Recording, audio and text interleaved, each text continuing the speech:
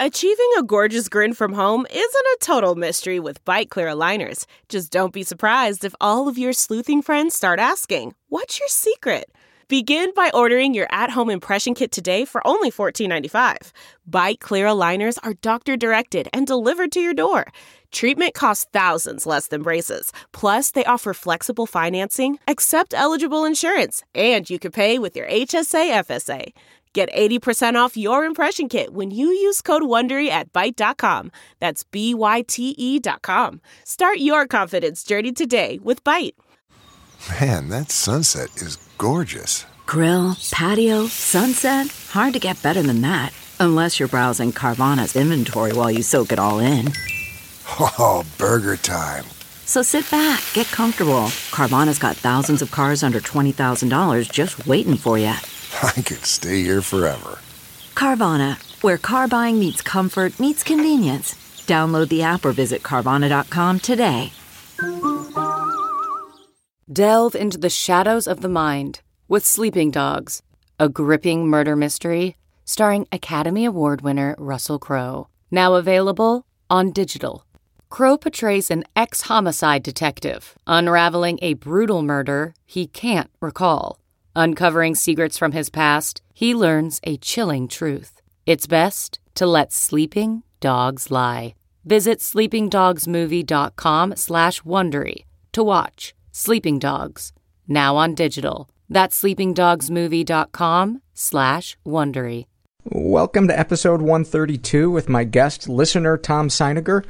I'm Paul Gilmartin. This is the Mental Illness Happy Hour, an hour or two of honesty about all the battles in our heads, from medically diagnosed conditions and past traumas to everyday compulsive negative thinking. This show's not meant to be a substitute for professional mental counseling. Christ, listen to my voice. Doesn't that tell you? Don't you know right off the bat I'm a jackass? This show is not meant to be a substitute for professional mental counseling. It's not a doctor's office. It's more like a waiting room that doesn't suck. The website for this show is mentalpod.com. Mentalpod is also the Twitter name you can follow me at. And if you want to buy me a license plate, you could have that as the... Oh, I want to take that 5 seconds back. Please go check out the website. There's all kinds of stuff there. Surveys you can take. You can see how other people respond to the surveys. You can join the forum. You can read blogs. You can support the show. Or you can just go there and stare at the screen and fuck yourself.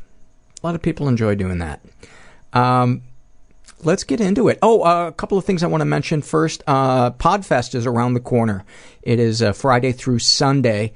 I guess that would be Friday, October 4th through Sunday, October 6th here in Los Angeles. The weekend passes are still available, I believe. And I'm allowed to give out one free pass to a listener.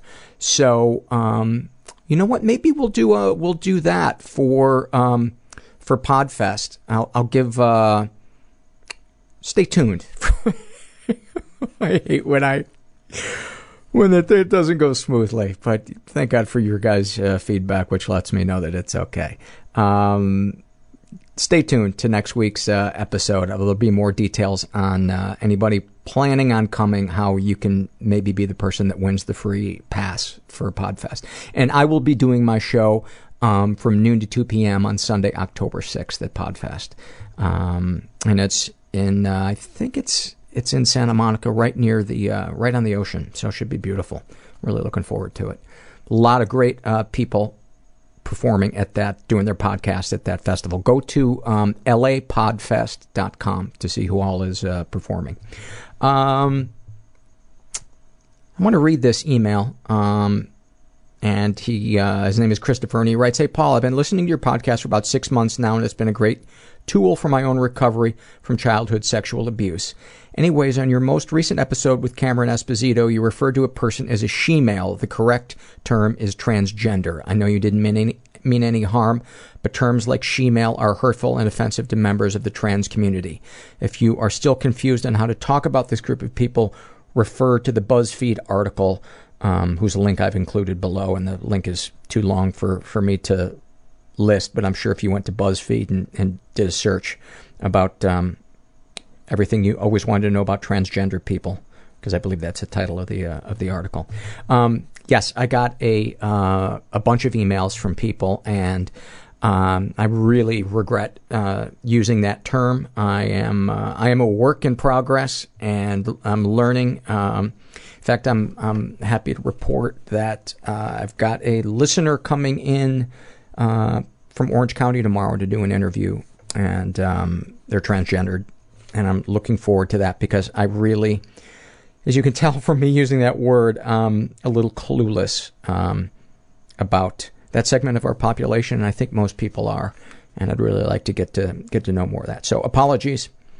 I'm going to read this happy moment from a guy named Nelson, and he writes, one of my happiest moments occurred when I was about 11. A cousin had introduced me to Dungeons and Dragons, and my mom got me the AD&D Dungeon Master's Guide for my birthday.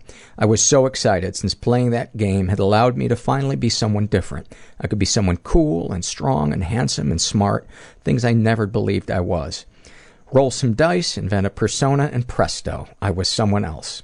I'm sure my parents didn't see it as anything more than a weird game, but their being supportive of my hobby meant the world to me. 30 years later, I still get great enjoyment playing that weird game, even though I have finally learned to love myself a lot more than I did then. That's awesome. Thank you for that, Nelson. And that reminds me of this quote from Andrea Gibson, and she says, our insanity isn't that we see people who aren't there. It's that we ignore the ones who are. Every human being has weird thoughts going through their head. Oh God, it's so embarrassing. I'm afraid I'll never get another job again. That I will die and will have not been special. My brain has the gift of seeing the terrible. A million-pound tourniquet being turned against my chest that was constant. Then I started sabotaging my own career. Wanting to die and... to stop him from feeling any joy. That is... very uncomfortable in my own body. I ended up becoming a male prostitute. And what I became was an animal. They took away my shoelaces. I became chaos. Like, it hurts. I just want to go. I just want to leave. You have no idea what a small part of your life this is. You go to a support group, it's like creating a family that you didn't have. I mean, life is 1% event. My body was abused. 99% judgment about that event. But they couldn't touch the best parts of me. But the world is a little bit wounding. It's also glorious. It does always get better. It really does. I'm here with Tom Seiniger, who is a listener.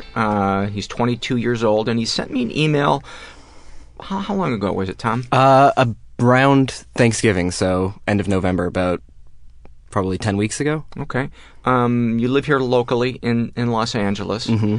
And I was so touched by your email, and I think I related a lot to it too, because there's some similarities in our stories, and so I thought let's get together and talk and record. Tell the listener about yourself. As I said, you're 22. Are you from here originally? Yeah, I'm from Los Angeles, born and raised. Spent my teenage years in Orange County and then moved back here about 4 years ago. Okay. And what is there a career path?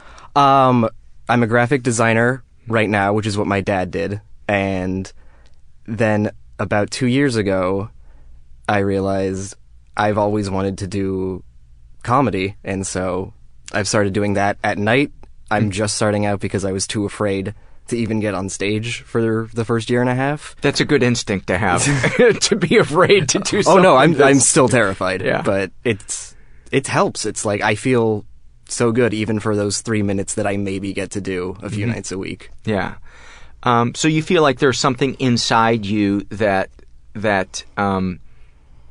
you need to express that graphic design can't really express. I feel like I just need to be creative, and I want people to see what I do and like it. And in graphic design, it's more criticism than praise.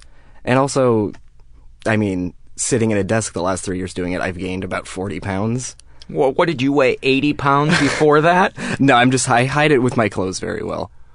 Well, skinny would be one of the first words I would use to describe you, so fuck you. That's very kind. My girlfriend would probably not use that word ever. Yeah.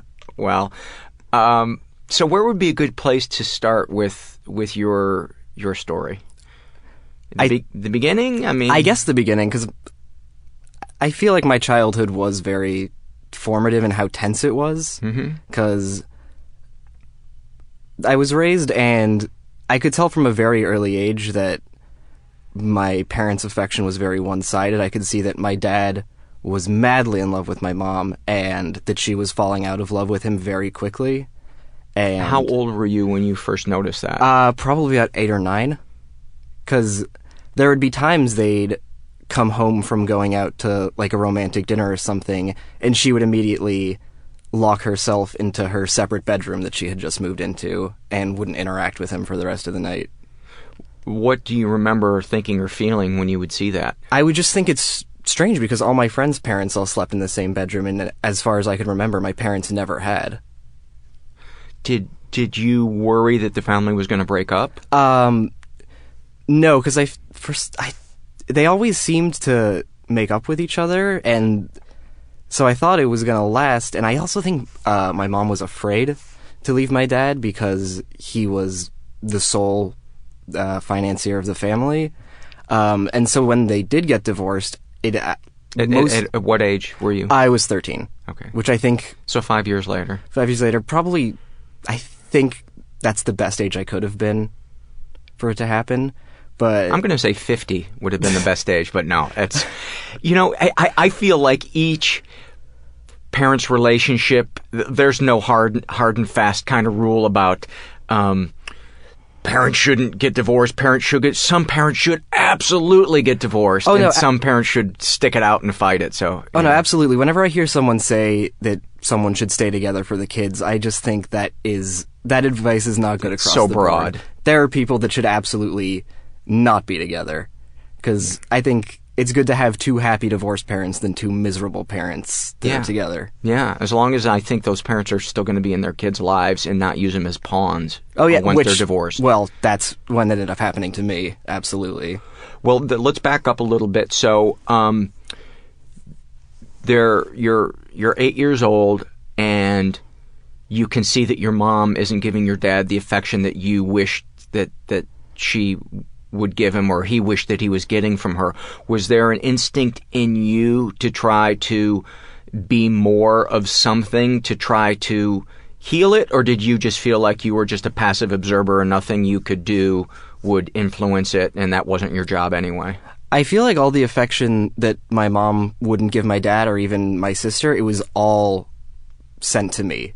Oh, boy, am I glad I have you on as a guest. I walked on water as far as she was concerned. I could do no wrong. She spoiled me silly, and to the point where sometimes the love felt inappropriate. I felt like she loved me in a way that a normal parent doesn't really love a child. Mm-hmm. But I mean, it was great because she doted on me so much and spurned my dad all the time that he developed like a little bit of an Oedipal complex, I think. And so I feel like he might have, not resent is too strong of a word, but I feel like he pushed himself away from me when I was a kid. Because me and my dad have only had a good relationship, I'd say, within the last 4 or 5 years. How would your mom's relationship to you be inappropriate? I feel like she only wanted me to spend time with her and never anyone else. When I first started dating, she was incredibly jealous of any girl I brought around. Even male friends, like even my guy friends, there'd be times when she'd fake having an illness, or I would need to take her somewhere because she was too weak to go, just so she could spend more time with me and me not be able to be around anyone else. Wow. That's a heavy burden. It's yeah. I find and I put up with it for a long time. Like right before I moved back to LA, my last night with my friends, my mom faked that she was hearing voices from her medication and made me take her to the hospital. So on the last time that I'm probably going to see my friends for at least a few months, I was taken away from them, and I was furious about it. But there was nothing I could do. I couldn't say no. She made such a convincing argument. Did you believe that she was really hearing voices? I think a little bit of me bought into it, but by the time I was there and taking her to the hospital, she seemed completely fine. And then I was just stuck having to wait in a waiting room until 3 a.m. Has there been another man in her life since your dad?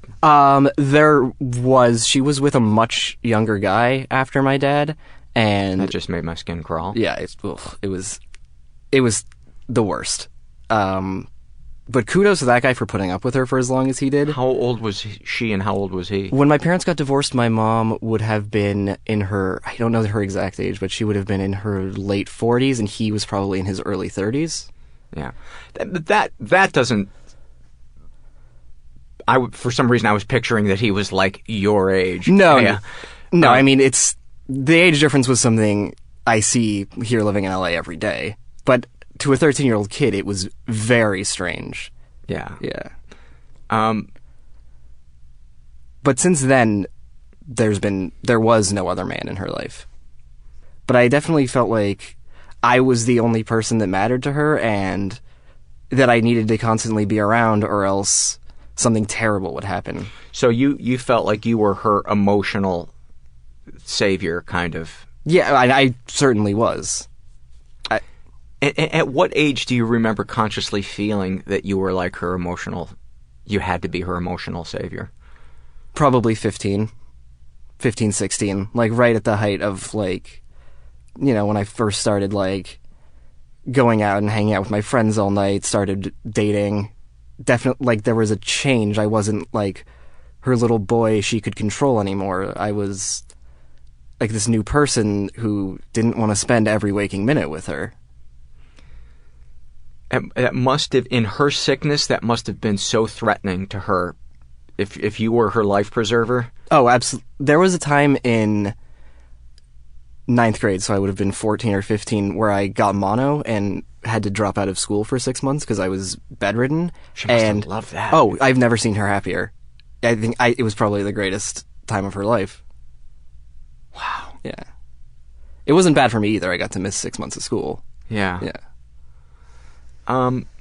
What are some other seminal moments from childhood that you can think of?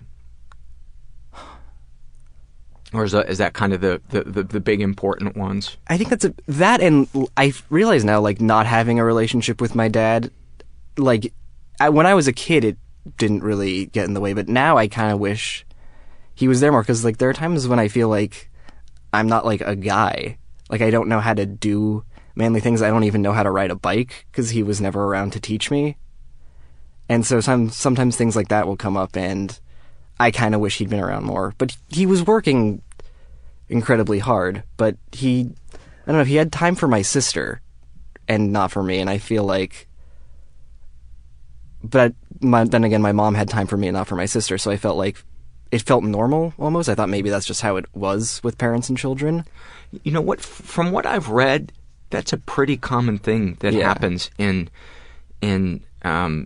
family dynamics, is they kind of pair off.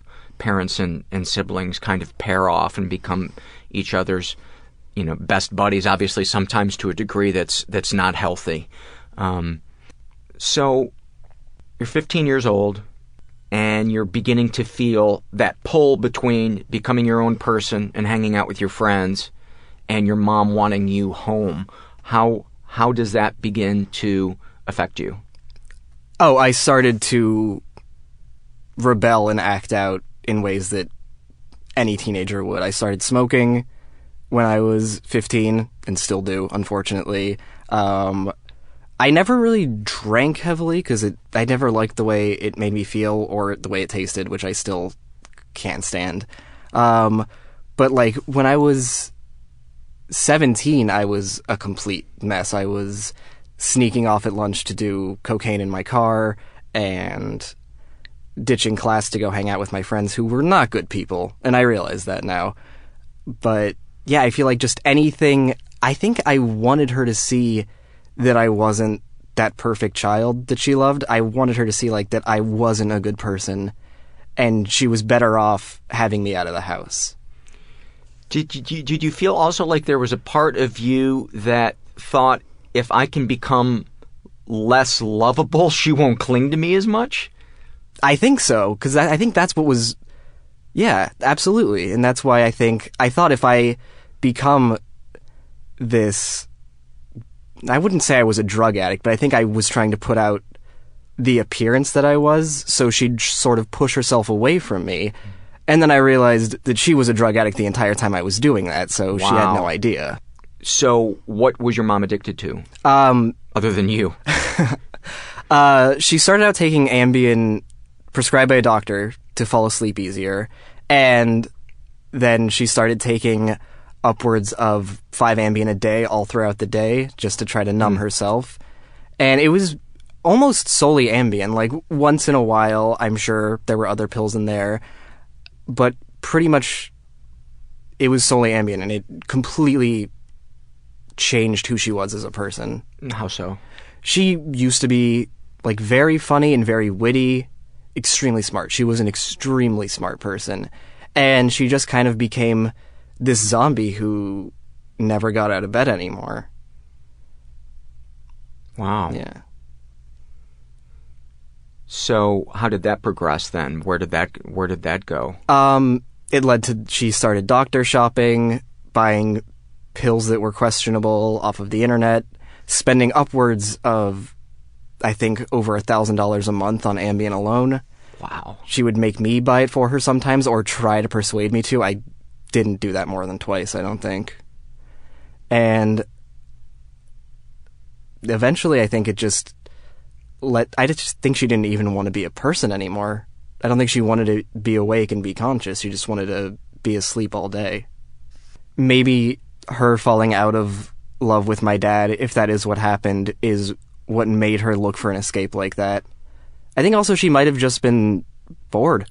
Yeah. People get bored in marriages. Oh, yeah. I think she was just bored with her life in general. She was a well-off housewife. Her kids were at school all day. Her husband was gone for weeks at a time with clients and stuff, and I think she just didn't have friends to fall back on and just got bored and started to occupy herself by popping pills all day. So then what's the next progression of either her sickness or your issues or your relationship?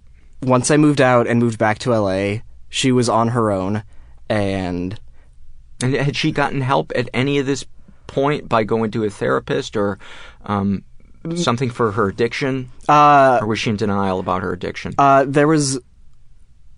Actually, when I moved out, I completely forgot this even happened. How old were you when you moved out? 19. Okay. And so her... Just 3 years ago. Yeah. And her sister had... her and my sister, had moved in with each other because my sister knew my mom couldn't be alone, and my sister could have, with, my mom's alimony, had a much easier way to pay the rent for a nicer place. So they moved into together. It lasted about 2 months because my mom immediately started talking about killing herself. And so that's when me and my sister tried to take her to therapy and try to check her into a rehab program, and she just refused to go, refused to get help. And then she moved out on her own. Parents that confide in their children that they want to kill themselves, that is such a fucking boulder to drop on them. Oh, it's terrible. It's terrible for anyone to say that to anybody because it puts the worst kind of pressure on the other person because you're suddenly solely responsible.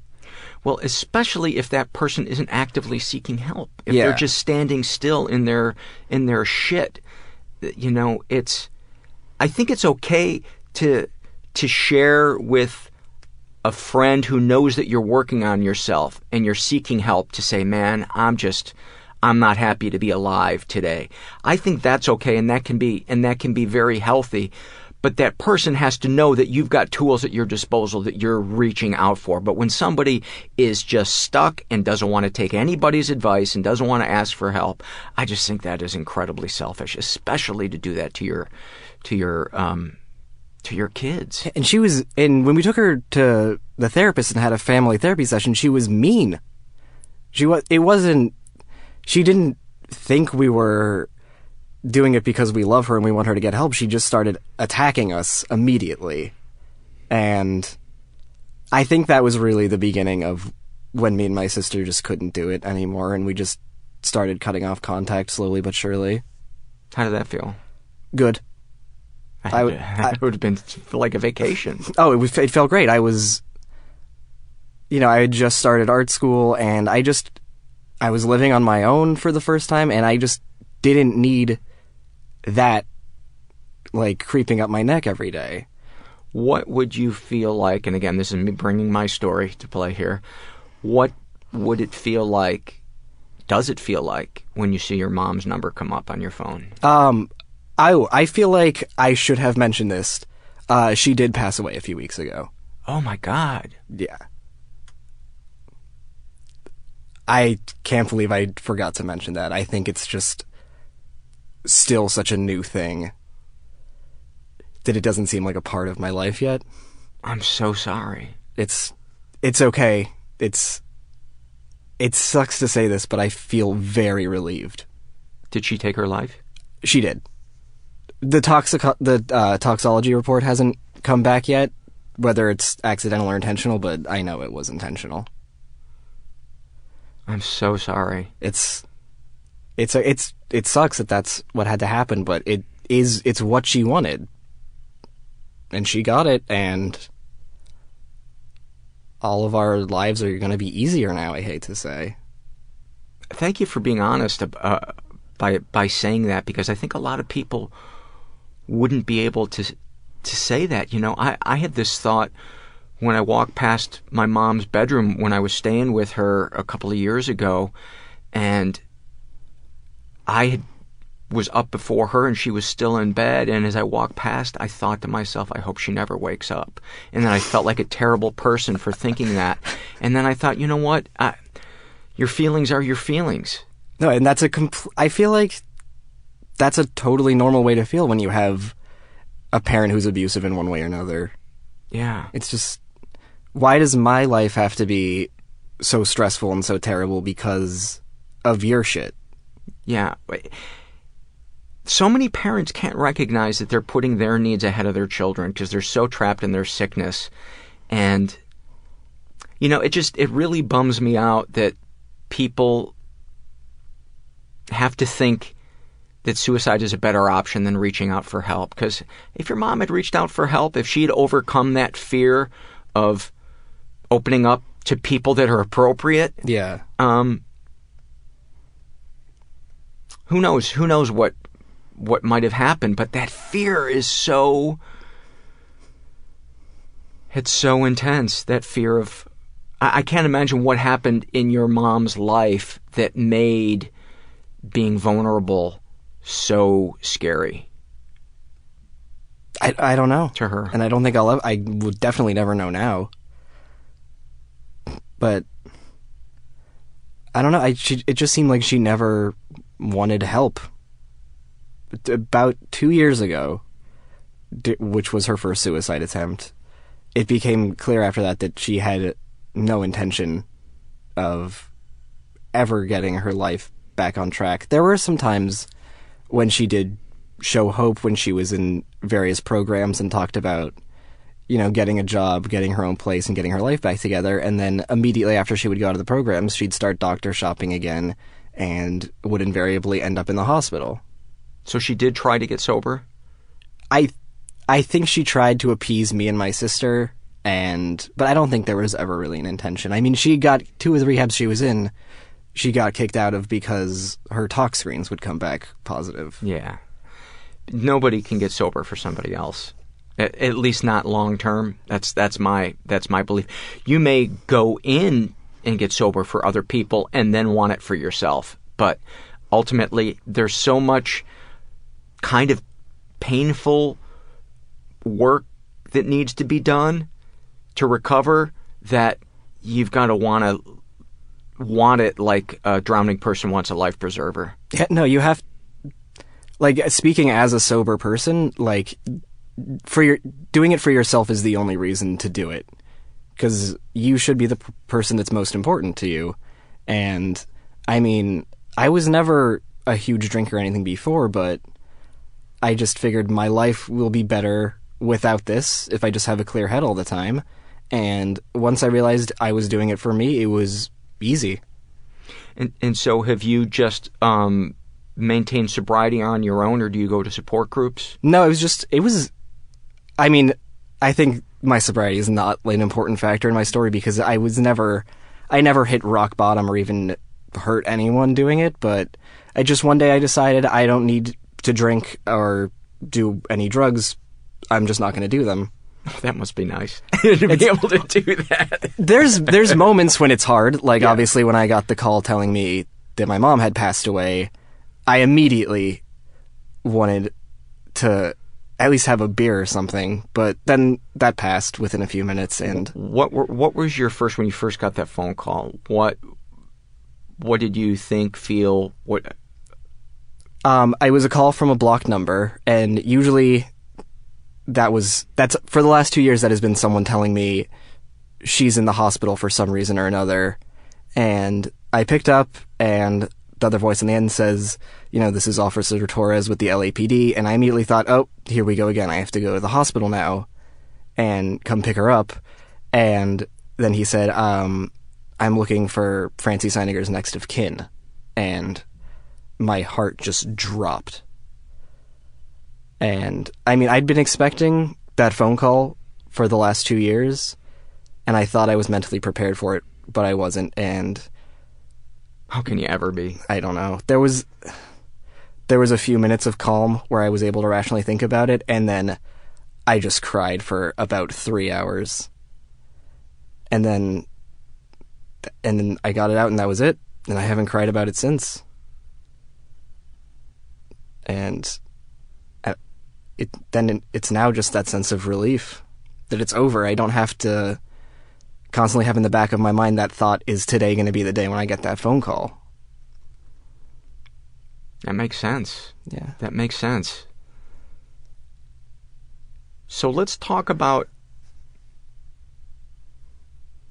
you and what you struggle with. Anxiety, I think, would be the number one thing. I've always been a very stressful person. I've struggled with panic attacks since I was probably 12 or 13 years old. And how would they present themselves? What did it feel like? What were your thoughts? The pretty classic panic attack of just my heart pounding, sweating, feeling like I am having a heart attack. Like, something's very wrong. I'm not going to be okay. And then sometimes I'll get so worked up that I faint, which I prefer because I wake up feeling mostly okay. But then faint, like standing up or sitting down? I can't stand when I'm having a panic attack. I immediately will sit down, even if it's just on the sidewalk. I will just sit down on the ground, because if I try to move, I'd probably fall over, just teeter. And yeah, but sometimes when I don't faint, they'll last for over an hour sometimes. Oh, that's got to be agonizing. Oh, it's terrible. And there's a lot of involuntary crying, which I don't like, because it makes it very hard to hide if I'm around people when that happens. What's with the dude losing his shit on the curb? Oh, I had one at work, and people, God bless my coworkers, they all just carried by as if nothing was going on, which is great, because the last thing I want is attention for that reason. And then someone saw how sweaty I was, and they're like, "Are you sick? You should just go home." And that was good. I was able to avoid having to tell them I was having a panic attack. So what kind of support system, if any, do you have in place to deal with this stuff? I have started seeing a therapist sort of infrequently. And it helps. I haven't been prescribed medication for it because I feel like, and he feels also that it's not completely necessary for me because it's fairly infrequent and I've been able to manage it for so long. But it's just, it helps with the everyday stuff, because if even the smallest problem presents itself to me, it becomes the size of the world on my shoulders. Like, when you're in panic attack mode or just in general? Oh, just in everyday life. Like, the other day, my car thermostat went above the middle for the first time, and I immediately pulled over and started Googling on my phone what could be happening. I thought my car was going to explode if I kept driving it. And every small problem is the biggest problem I've ever faced in my life at that point. Man, when the mind decides it's going to extrapolate into the doomy future, it is a powerful fucking CGI death machine. Oh, I have the worst sort of 70s Scorsese downward spiral every day. The worst is, like, the reason Do you shave your hair into a mohawk and look at yourself in the mirror? Maybe once more of it starts falling out, I'll do that. But, like, there'll be times when I'll send a text message to someone and they won't respond immediately, and I'll immediately go through a million different scenarios of why they hate me and why they're plotting to never talk to me again. I'll fantasize about what's going to come back, just the vitriol they're going to spit at me, and then they'll say, oh, sorry, I was in the shower. And then it's all gone. Yeah. As you talk about this, you're such a personable guy. You're so able to articulate your feelings. There's a genuine warmth to you. I can't help but think how much not only you would benefit from a support group, and I don't know what type of support group would work for you, but other people would benefit from having you in a support group, because you have an ability to be honest about what's going on with you in a way that doesn't feel self-pitying or draining. And I just think it would be so nice for you to be around other people whose brains work the way you do, so you can be reminded every day that I'm not alone. That is so nice. That being said, I am incredibly draining on some people. I think that's what was always so appealing about stand-up to me, was these were people just airing out their dirty laundry, and people loved them for it. Yeah. So I feel like maybe that's my support group. Yeah. Maybe that's it, or maybe just try a bunch of different ones, because a lot of times too, if you go to the wrong meeting for a support group, it can really turn you off. I have friends that have gone to support groups, and because that first meeting was an unpleasant experience, they will never go back, because they're convinced that meeting represents all of that support group, and that's not always the case. So I'm just throwing that out there, but those wires to connect to another human being, some people, it's like there isn't even an inch of that laid yet. And with you, I get the feeling that there's like some good yardage of wires already laid, ready to connect to other people. Oh, that's just my... Oh no, I'm a total empath. I love talking to people and connecting with people, and I like trying to help people. Admittedly, I'm not always good at it, because sometimes I'll just get angry when people don't listen to me. But no, I love talking to people. So as you say that, it makes me wonder if one of your challenges then isn't going to be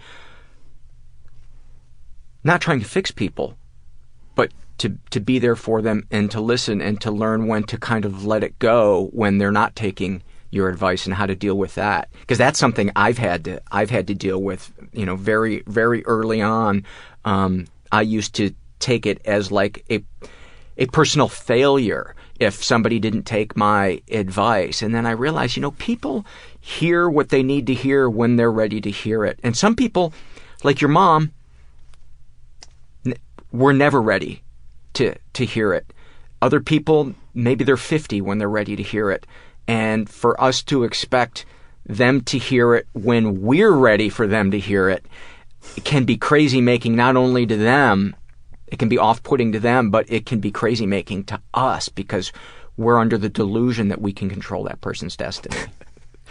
Oh, God, I hate the word delusion, but it's completely true. It is. When I offer help to someone and they decide to disregard what I say, I get so frustrated because I think part of the delusion is I think I know better than most people, which is not true. Well, but if you think about it, the experience you had with your mom, how can that not create a certain grandiosity in you? That here you are as a child who is more interesting and lovable than her husband, whose, every move is fascinating and joy-filling to her. So, and that doesn't mean that you're not a special person who has all of those qualities, but it's, and dude, I'm talking about myself as well. Oh, I know. The mirror I'm looking into right now is horrifying. Yeah. Yeah. So our challenge is to understand that we're enough, but not think that we are everything. Yeah, absolutely. And then on a bad day, nothing. Oh, God. I feel like I'm nothing so many days. But then the next day, everything's going to work out for me. And I just wish I had more of those days. That binary thinking is so draining because the ego thinks you're either the king or the peasant. It can never have the concept that you're one of many, which is what we are. We're one of many. We're special in our own way, but we're not that big of a deal in the scope of the universe. And that has to be enough. And to me, what makes that feeling that I am special but not that big of a deal is having a conversation like I'm having with you right now. It reminds me I'm not alone. Somebody else lived through a similar version of what I've lived through, and we're both still standing. Yeah, I don't know, I feel like I do need to remind myself that, everybody goes through their own shit one way or another, and everybody has trauma, and if people were just more open about it, everyone would feel a lot more connected, I think. Yeah, they would. And that's why I love your podcast so much, is it's showing that whether someone's a famous comedian or a popular songwriter or just a listener,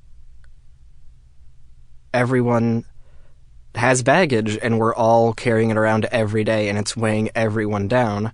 We're all feeling the same feelings. They're just coming in different packages. Yeah. And that's the best compliment that I can get, because that's what I set out to do with this, was to show everybody experiences, crushing self-doubt and,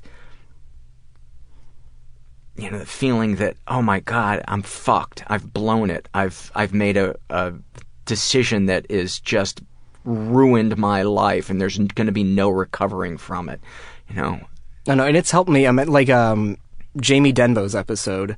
Love Jamie. She's amazing. Her talking about being raised in that very overbearing Jewish childhood made me feel so much better, because that's exactly how my childhood was. Like, we never went to temple or spoke Hebrew or anything. We were the most relaxed Jews Southern California has to offer. Did you build pyramids? Look at me, I'm not good at manual labor. But it was just that sense of fear is always there. Like, my mom used to say, if there's ever another Holocaust, you're so lucky you don't look Jewish, because you'll be able to slip by while the rest of us are killed. That is so fucked up on so many different levels. Yeah, and I was 8 at the time. So, yeah, so things I knew when I was 8 years old is there's going to be another Holocaust, and because I have blue eyes, I'll be on the other side of the fence watching them thrown into the mass grave. Wow. Yeah. Your mom sounds like she had a lot on her plate. I think she was Jewish in a very small town where I think they were the only Jewish family, so I think it was ingrained in her that that's something you have to hide. Because she was attacked for it as a child.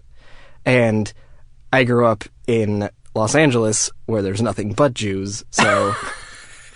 especially because I grew up in Beverly Hills. And... yeah, but I still, like, because of what she would tell me, like, when I wasn't around people who I knew were also Jewish, I would just completely try to not mention it. Because I was afraid they would think differently of me. Because of the thoughts that were laid in there by your mom? Yeah, I basically just figured, I have to hide who I am, because if they figure out who I am, bad things are going to happen to me. And, of course, that's ridiculous. There's never going to be another Holocaust, I don't think. But for a while, it made me, like, really try to hide what my real identity was. And, like, I don't really identify as, like, a Jewish person religiously, but, like, it's ingrained... it's ingrained in my DNA that I have those traits, and I can't hide it. And people love it. I don't know why people are so afraid to hide their demons. I feel like they make us more interesting, and people love when you talk about it. You know what? My opinion on that is because a lot of us were raised in invalidating environments where our vulnerability was used against us, and we had to shut that door to protect ourselves. And that's why it's been so liberating for me personally to find people who are like-minded and suffer through the same things, because I can open that door around them, and it feels amazing. Oh, it's the best. So you know. Oh, I know. Like, I remember the first time me and my girlfriend swapped traumas with each other. It was the best. I immediately knew that I was in love with this person because she was so fucked up also. For different reasons, but, like, she gets it. And I don't have to use sympathy as a weapon with her, which is something that's really gross that I do a lot. Are you ever afraid or concerned that you're only going to be attracted to people that have drama and chaos in their lives, that you'll be bored by somebody who's present and open and available? Yes, and only because that's exactly what's been shown to me. I've gone out with well-adjusted people before, and they just don't seem as interesting, and I'm worried if they find out about my life, they'll think I'm too damaged to be with. So I think I just subconsciously know what people have trauma, and I gravitate towards those people, at least in a romantic sense. Yeah, there seems to be something in some of us where there's like an unhealthy itch that only chaos can scratch, and it makes us feel a certain excitement that we mistake for healthy attraction. Oh, no, absolutely. Like, when someone will offhandedly mention something extremely fucked up from their childhood, I'm like, a light goes off and, like, my eyes light up, and it's just like, oh, tell me more about that. I want to know. Yeah. You seem so interesting. Let's trauma bond. Yeah, you want to give me a boner? Cut me down. Oh, absolutely. That's hilarious. Anything else you want to touch on before we do some fears and loves? I'm trying to think if there's anything I left out. I think something interesting, this is quick, and it's something interesting that happened when my mom did pass away, is that a lot of my fears went away. Wow. Like, I used to constantly be scared that I was going to get fired from my job or something, or that I was never going to succeed, or that I was going to get into a car accident that day, and a lot of that's just gone now. It seems so small in comparison. Like, of course, I still have weird esoteric fears that we're going to get to in a minute, but I just feel so unafraid, and like a part of me feels a lot calmer. Like, over the last 2 years, my hair was falling out like in clumps randomly because of just the residual stress from what my mom was doing. And she had tried to kill herself how many times in the last 2 years? 4 unsuccessful attempts that we know of, and then the final one that took. The first one, she jumped off a 4-story building and lived. What? Which is amazing to me. Like, when we were at the hospital, the doctor said he was like, oh, the fact that she's alive is a miracle. And I was like, okay, don't use the word miracle. You're a doctor. I don't like that. That makes me doubt all of your qualifications. And then the other 3 were attempted overdoses. But the fact that she lived through jumping off a building is... part of me feels like she, I guess, wasn't meant to go then, but I don't know why, because it was just 2 years of misery following it. Wow. Yeah. That's a lot on your plate, Tom. It takes its toll, but I don't know, I've got too much in front of me to let it hold me back. I just got to keep moving forward. Yeah. That's all you can do. It is. It's all you can do. And sometimes it's so hard when you're depressed or you're anxious because you just want to go to bed and just... Oh, that's all I want to do all the time anyway. But, oh no, there were days when I just couldn't move. I would just be paralyzed by the weight of all these problems coming down on me, and I don't feel any of that anymore.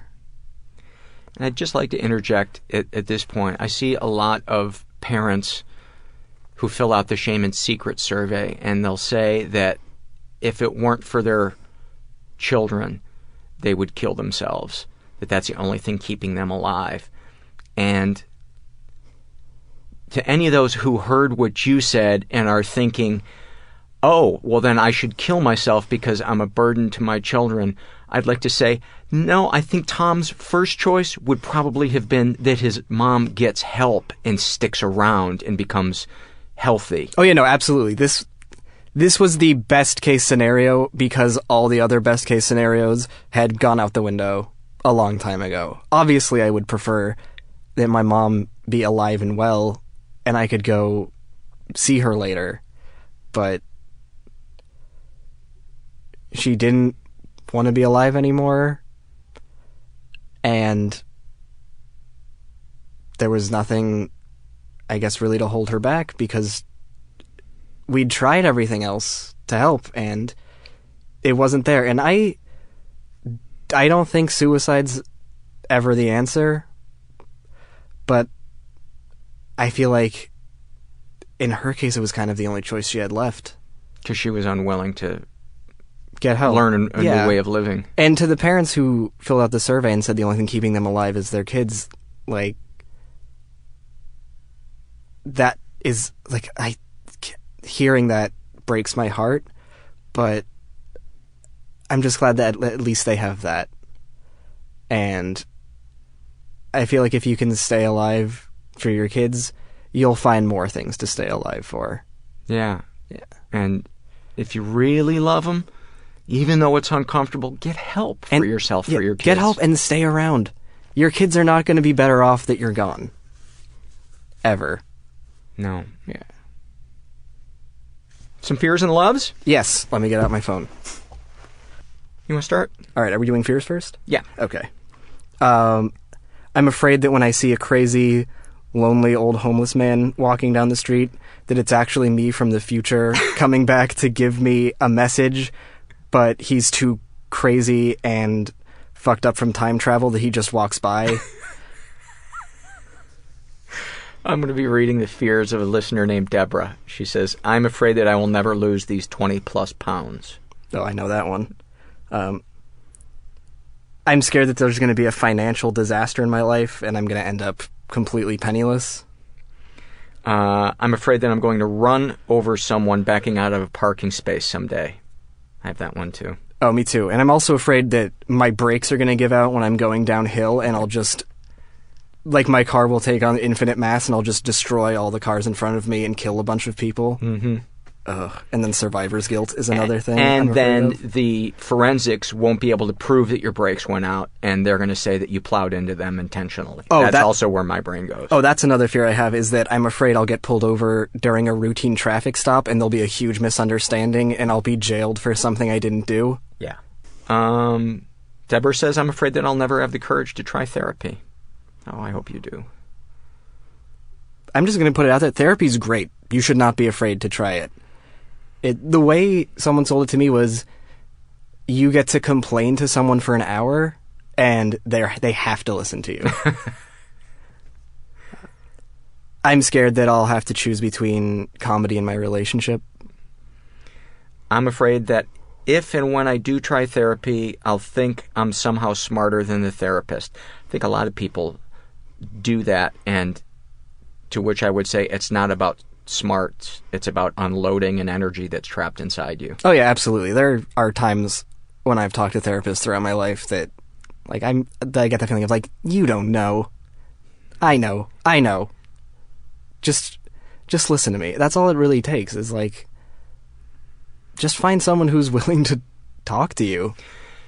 I returned somebody's phone call the other day. It was somebody who's new in our support group, and this person had probably called me 3 or 4 times before that, and I'd listened to them kind of talk about what was going on with them and their struggles. And that morning that I called them back, I knew that I needed to talk about what was going on with me. And so I confided in this person what I was struggling with, and they were able to help me. And so it's not about, I mean, this person is brand new in this support group, but they heard me. I felt heard. Mission accomplished. You know, so you don't have to, somebody doesn't have to be a rocket scientist for you to get that feeling of healing. You just have to feel felt and heard and understood. That's been my experience. Exactly. I feel like a lot of the stigma around therapy is that you're going in there to be analyzed and have medication thrown at you. But really, you're just going in there to talk to someone, and they're just a person. Yeah. Yeah. All right. I'm afraid that my cynicism will ruin great opportunities for me. Deborah says, I'm afraid that the only reason I'm staying with my husband is because I'm too scared and lazy to raise my kids alone. Oh, God. That doesn't touch anything in you. No trigger there. That ruins me. Yeah. I'm afraid that I smell really bad and everyone's just too polite to tell me. I have that one, too. Deborah says, I'm afraid of someone sneaking unseen into my garage as the garage door is going down after I pull in. Okay. That's like a horror movie, that one. Oh, I thought she meant like she's afraid the garage door is going to crush them. No, like they're going to sneak in and then, attack her as she's trapped in her garage. Oh, God. Oh, I'm constantly afraid that I will be not robbed, but just murdered for no reason in the middle of the night. Mm-hmm. Yeah, but I feel like that's a common thing, kind of. I'm afraid I'll be stuck working at a job that I'm indifferent towards.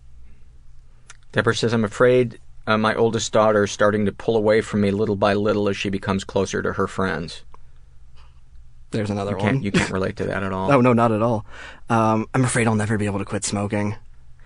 Deborah says, I'm afraid that I'll come back from vacation with bed bugs. Oh, I have that one. Oh, I had bed bugs for 3 months last year, and I think it is the worst thing that can happen to a person, because every day is a disaster, and you don't want to go home, and you're like,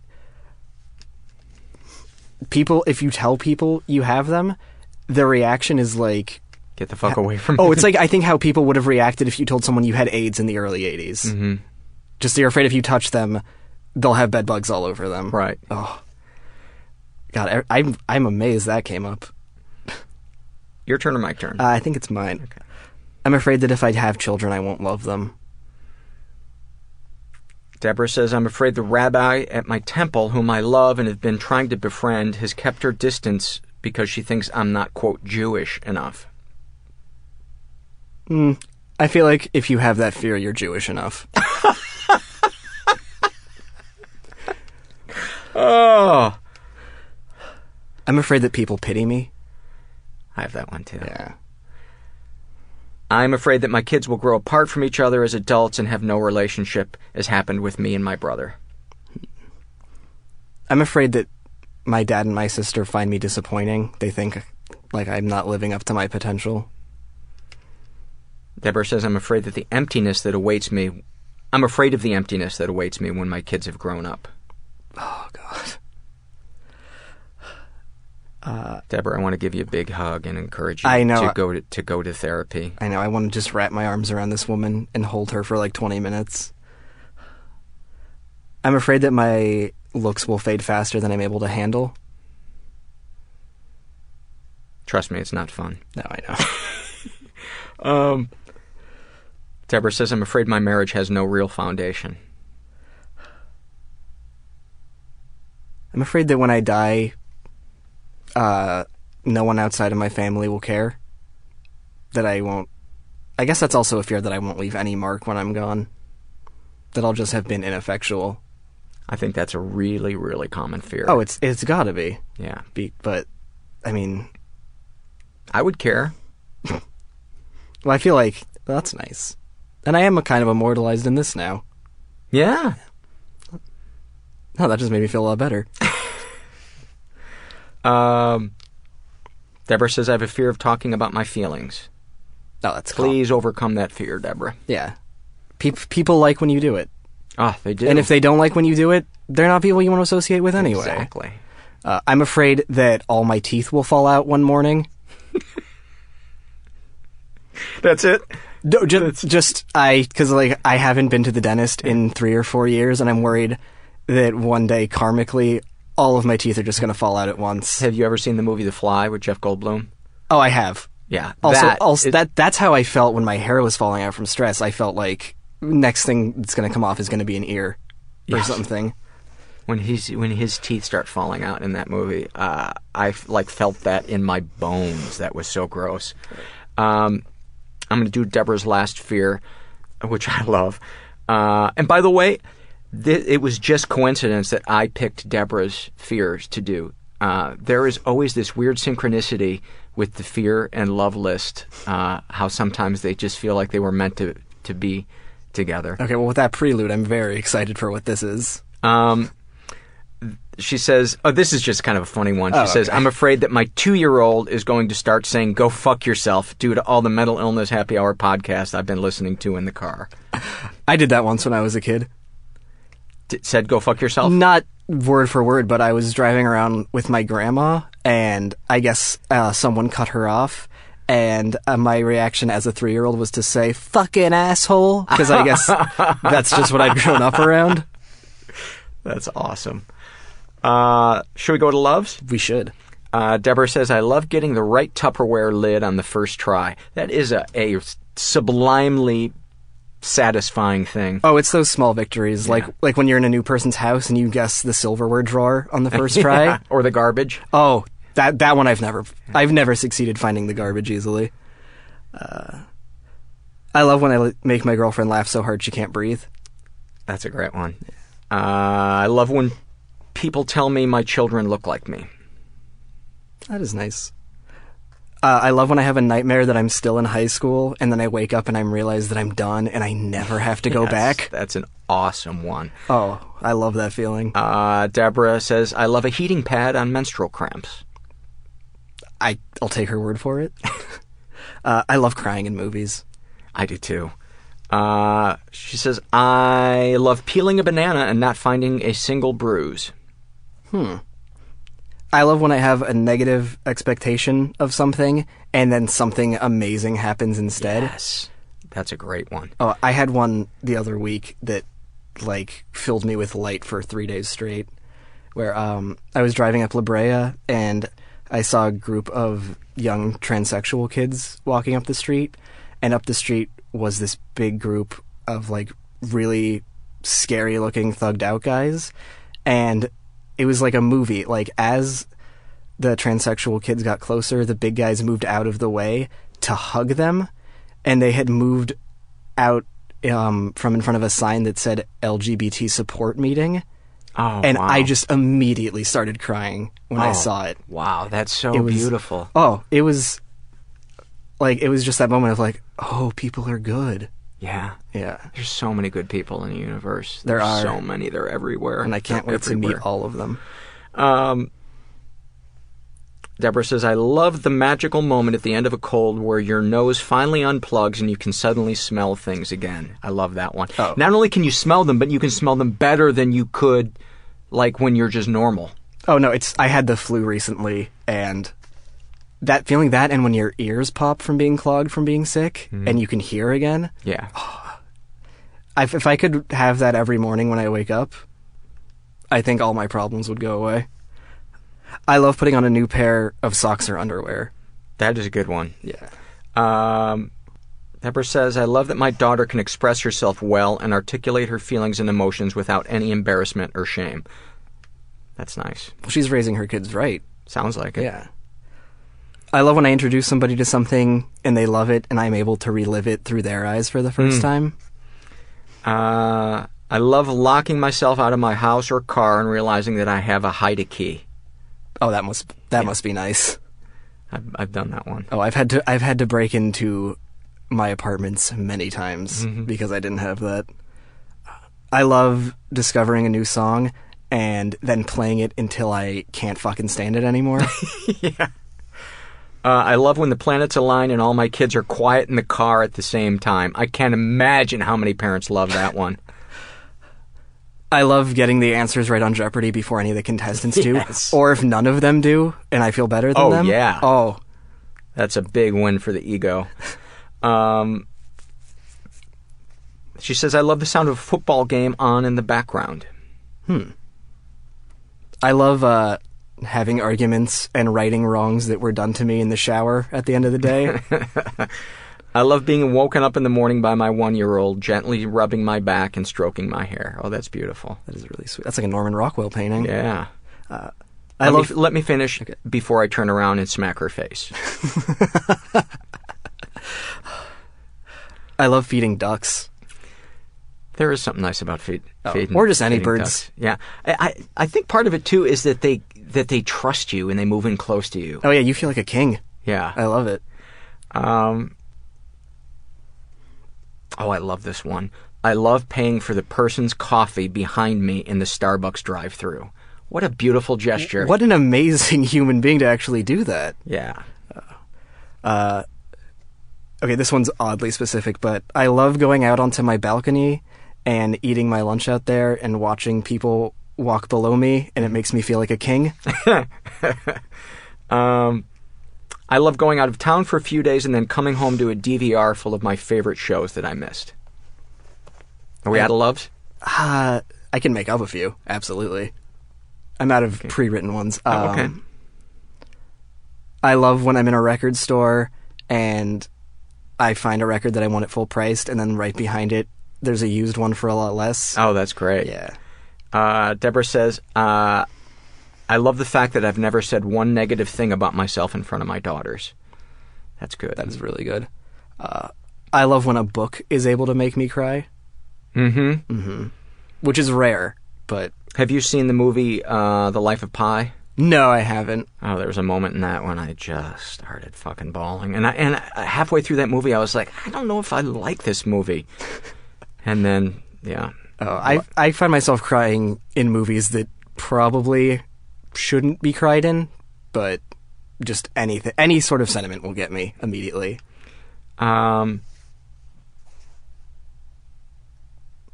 Deborah says, I love playing Spider Solitaire in bed in the dark before I go to sleep because it never fails to knock me out better than any sleeping pill ever could.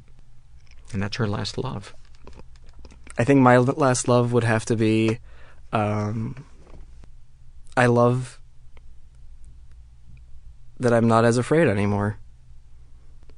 Thanks, Tom. I appreciate it. Thank you for having me.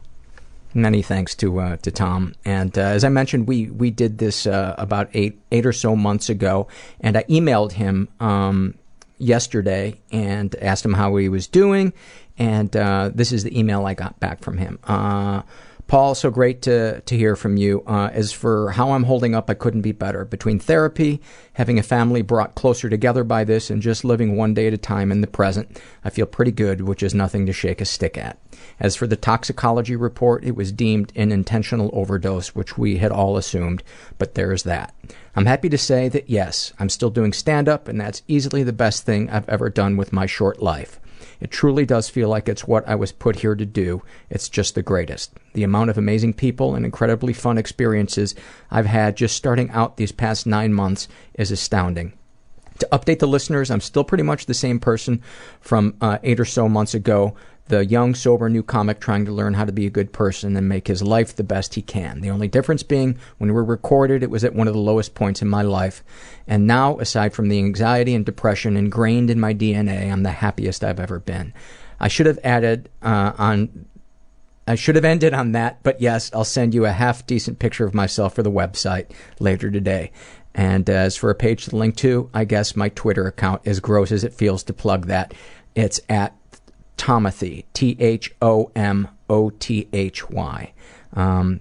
Great hearing from you, Paul. Hope we get to talk again soon. And thank you, Tom. His episode really touched me.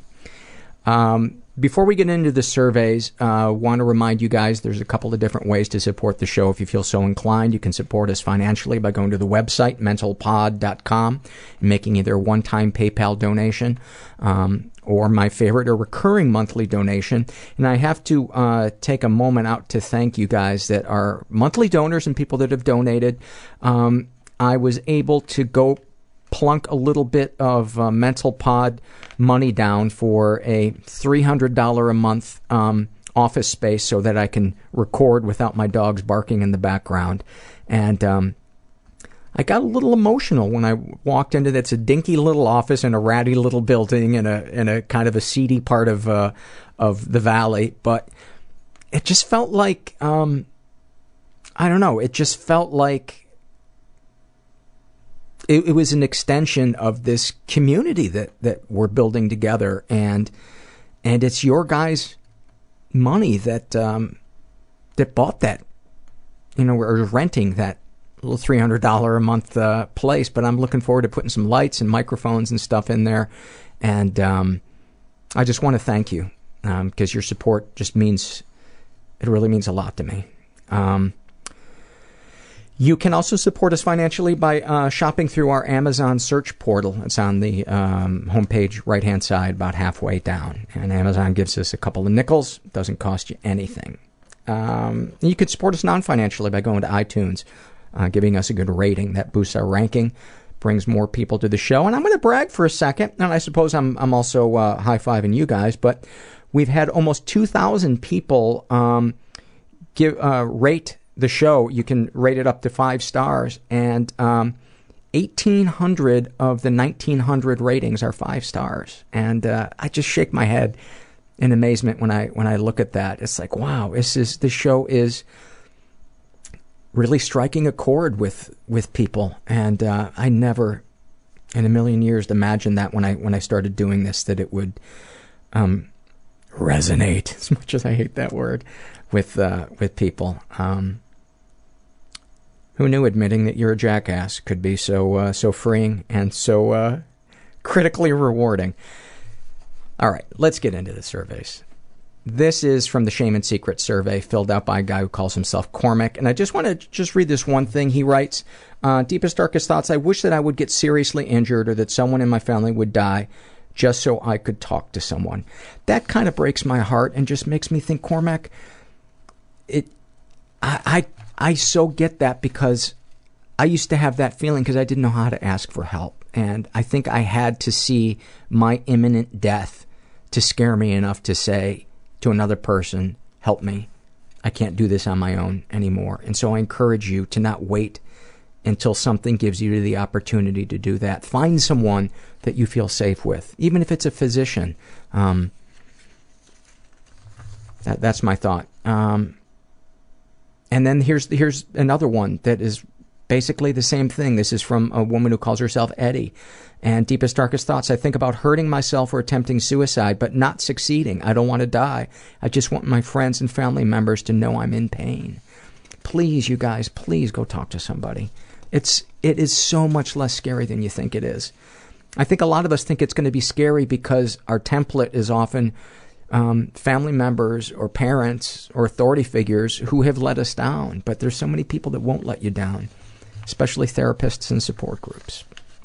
This is from the Shame and Secret survey, and I'm just reading a little section of this. This is from I Did Bake Naked. Gotta love that name. She is in her 20s, and she writes, deepest, darkest thoughts. I want to have a food from every category of the junk food pyramid on my kitchen table. I want to eat all of it. Then I want to watch TV, not be able to move because I'm in so much pain from overeating, and then fall asleep. I'll wake up and be able to visually see how bloated I am in my face. This is a fantasy of mine. I've admitted a fraction of this to most of my close family, friends, and so on. No one can relate to the small fraction I tell them. How can I admit the real truth then? And she adds, I'm not overweight, which kind of makes me hate her on a certain level, unless she's just thinking about the food and not eating it. But fuck, I wish I could go back and be that 14-year-old kid that could have 3 chocolate shakes. Then again, I was also living with my mom. Scratch that. This is from the Shame and Secret survey filled out by a woman who calls herself Probably Diseased. Deepest, darkest secrets. I think I was raped by my ex-boyfriend. And then fast forwarding in the survey, did these secrets and thoughts generate any particular feelings towards yourself? I feel ashamed of myself because I let that incident happen to myself. And then I didn't listen to my mom, who would absolutely hate me if she knew that I was abused or caught an STD. I probably would kill myself if I told her and she disowned me. She is really all that I have right now, and I feel so alone. Wow, it really sounds like she is not there for you. It sounds like she is a real fucking narcissist who can only accept you when you fit into her model of what she thinks her child should be. She really sounds like she's treating you like an object or something, but she doesn't sound like she has a lot of empathy. She sounds really like she's got a lot of fucking issues. I encourage you to find someone that's safe to open up to, because your mom does not sound safe. This is from same survey filled out by Laura, and her deepest, darkest thought. I want to be an unproductive member of society. I want to lay in my bed listening to music other people created, relishing in the fact that I am a breathing potato. I want someone to fuck. I would actually enjoy trying some breathing potato fries. Wonder if they're like sweet potato fries. I want someone to fuck me so hard that it hurts. To just take control and do it. Press me up against a wall and give it to me. I don't want to die. I just want to go away. I yearn to be nothing. To not be a person. I already don't feel like one, so why should I keep trying so hard to be something I'm not? I don't see a point in doing anything. There's no meaning, no purpose, no driving force behind anything. I just hate everything and everyone. I want to get into a car accident so people will feel bad for me and I can lie in a hospital bed and not do anything. I hate my mom so much I wish she was dead. I hate myself because I've never had a traumatic event happen to me, and I feel like I shouldn't feel this way unless I have. Sexual fantasy most powerful. The sexual fantasy that I think about night and night again is giving up all control. Not necessarily a violent or abusive one. I just want someone to tell me what to do. Not give a shit what I want. Just do what they want and do it hard. Like if they want me to suck their dick, I want them to make me. Or just fuck me hard and from behind so I have no power. I do nothing. They do whatever they want. I want them to take advantage of me with the most confidence someone could possibly have. Would you ever consider telling a partner or close friend? No, because that would mean I gave myself some kind of control. Like I told them to do it. I just want someone to do it without me saying anything. Telling them defeats the purpose. I feel like I'm a lonely bitch that just wants to get fucked and that's it. I don't give a fuck about emotions and I don't feel like a person because of that. You know, another possibility is that you feel things really deeply and they're so painful that you want to numb yourself, and you do numb yourself. But God, it breaks my heart to hear how harshly you talk about yourself. And I just have to say about the fantasy thing, that might be a little bit of a catch-22, wanting someone to take control like that without you saying anything, waiting for them to do that. I don't know. That sounds like wine. I don't know. I should just shut up. Because I wonder if I comment on these too much. But I send in you a big hug, Laura.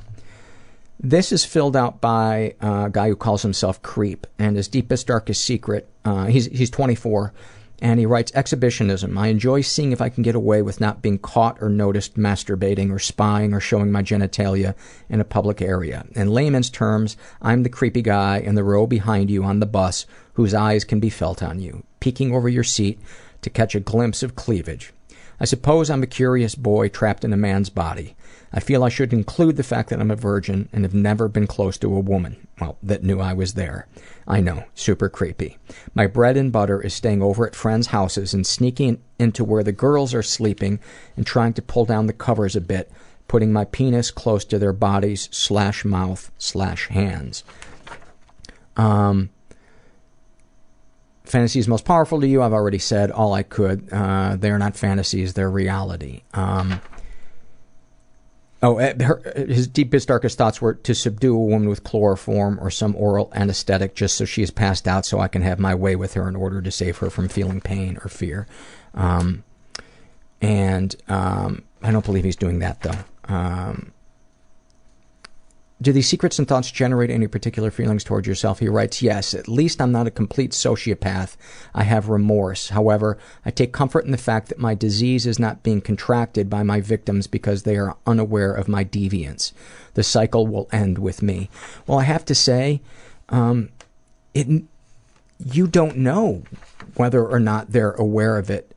I've read so many surveys of women waking up to something being done to them, but then they have that freeze thing that happens, which many people have, men and women, and they continue to they pretend as if they're asleep because they don't know how to confront the situation. So you will probably, if you continue doing this, traumatize somebody.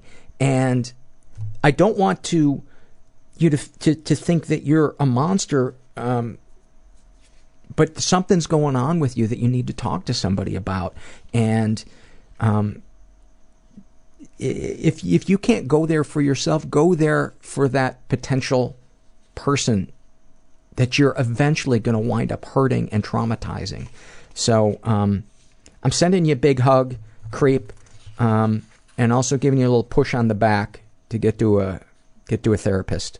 Get to a support group. Get somewhere out of your own head, because that sounds like an addiction, and addictions don't go away without intensive work and support.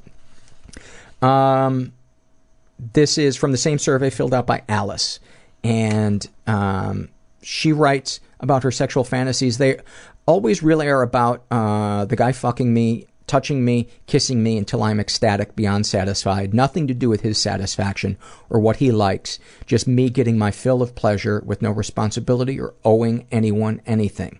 Would you ever consider telling a partner or close friend?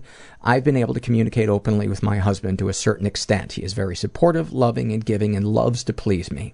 He wants to make me happy and goes to great lengths to fulfill me, and is a really beautiful and amazing person. Do these secrets and thoughts generate any particular feelings towards yourself? Yes. I think I'm a monster and a sex fiend. I think that what I want is beyond the realm of what a human being can give or should be expected to give. I feel ashamed of my lust for sex. I do not want just any sex, though. Not many people turn me on, and I just want my monogamous relationship to be voracious and ecstatic. Oh my God, it is, Alice. Of all the surveys I've ever read, it sounds like you and your husband are like two perfect pieces of a puzzle sexually that just snap into place, and you're beating yourself up about it.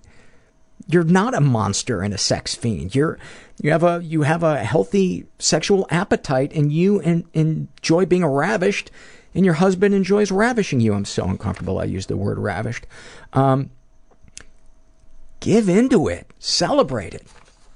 I hope that as you're listening to this, you are having an orgasm and he is giving it to you, and you are not considering his feelings at all. Now that sounded like a put down, but it wasn't. I'm going into a wormhole. This is from the same survey. I had to read that one because it's like, oh my God, there's so many. I read so many of these things where these people have all this work ahead of them to get to a place where they can have the kind of intimacy and connectedness that it sounds like you have. Same survey filled out by a guy who calls himself Young and Sad. He writes, when I was 16, I had to stop my father from killing himself. I consider myself straight and have no emotional connection to men, but I am sometimes sexually attracted to them. I've attempted to have sex with a man once and I didn't like it at all. I often post ads on Craigslist looking for anonymous sex, even though I have a girlfriend that I love very much. I hurt so much every time I do this, even though I have never acted on any of these urges. I have a small penis and I feel that I'm not good enough for my girlfriend, which is probably why I end up looking to strangers for intimacy. I fear she may have found out about the mistakes I made, and I have no idea what I would do if she were to leave me. I despise myself for what I have done to her, but I know that if I told her, there would be no saving things between us. The environment that he was raised in, he writes, my father always had anger issues. He would be verbally abusive and could switch back and forth between being the nicest man you've ever met and a monster consumed by his anger. Sexual fantasies most powerful to you. I often want to relinquish control and have someone else do whatever they like to me. I believe this stems from the fact that I am ashamed of my body and genitalia and have trouble making sexual advances with anyone. I thought I would be a bottom in the homosexual sense, but I found no enjoyment or attraction in it once I tried it. It stopped almost immediately. Do you ever consider telling a partner or close friend? I don't know. I often feel pressured and scared when I attempt to have sex with my girlfriend now, even though I desperately want to. I'm terrified that if I open up to someone and tell them all my sexual quirks and fantasies, they will see me completely differently, or that they will see me as a disgusting and dirty person. You're not a disgusting and dirty person. And it's clear from the environment that you were raised on that, you know, it was invalidating and scary, and you never knew where you stood with a verbally abusive person, you know, who would lure you in with niceness and then punish you with rage. Do these secrets and thoughts generate any particular feelings towards yourself? I absolutely hate myself. I go to the gym constantly because I feel inadequate as a man due to the size of my genitalia. I consider myself generally attractive, but I doubt that any woman would stay with me for a long period of time because of my shortcomings. I've struggled with depression since I was 16, and I started having anxiety attacks this past year, usually ending in me vomiting. I feel as though I will end up alone because I'm awkward in social situations and my head is so fucked up. If I were someone else, I would never associate with me.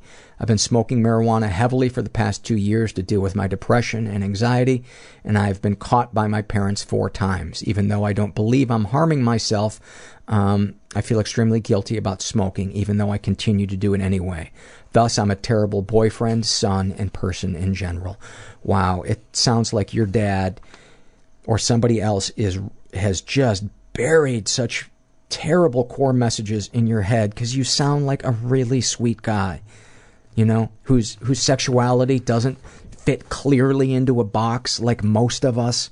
And I just want to send you a hug. I want to send you a hug and encourage you to find a place that's safe. You know, my support group is just the safest. All of them are just the safest places in the world. I've been to support groups that don't feel safe, and I leave them. And, you know, and I find a different meeting of that support group. And I encourage you to have a place in your life that's safe. Maybe it's the therapist's office, and maybe it's coffee with a friend who gets you. But find some place where you can be yourself, because there's nothing wrong with you. There's nothing wrong with you.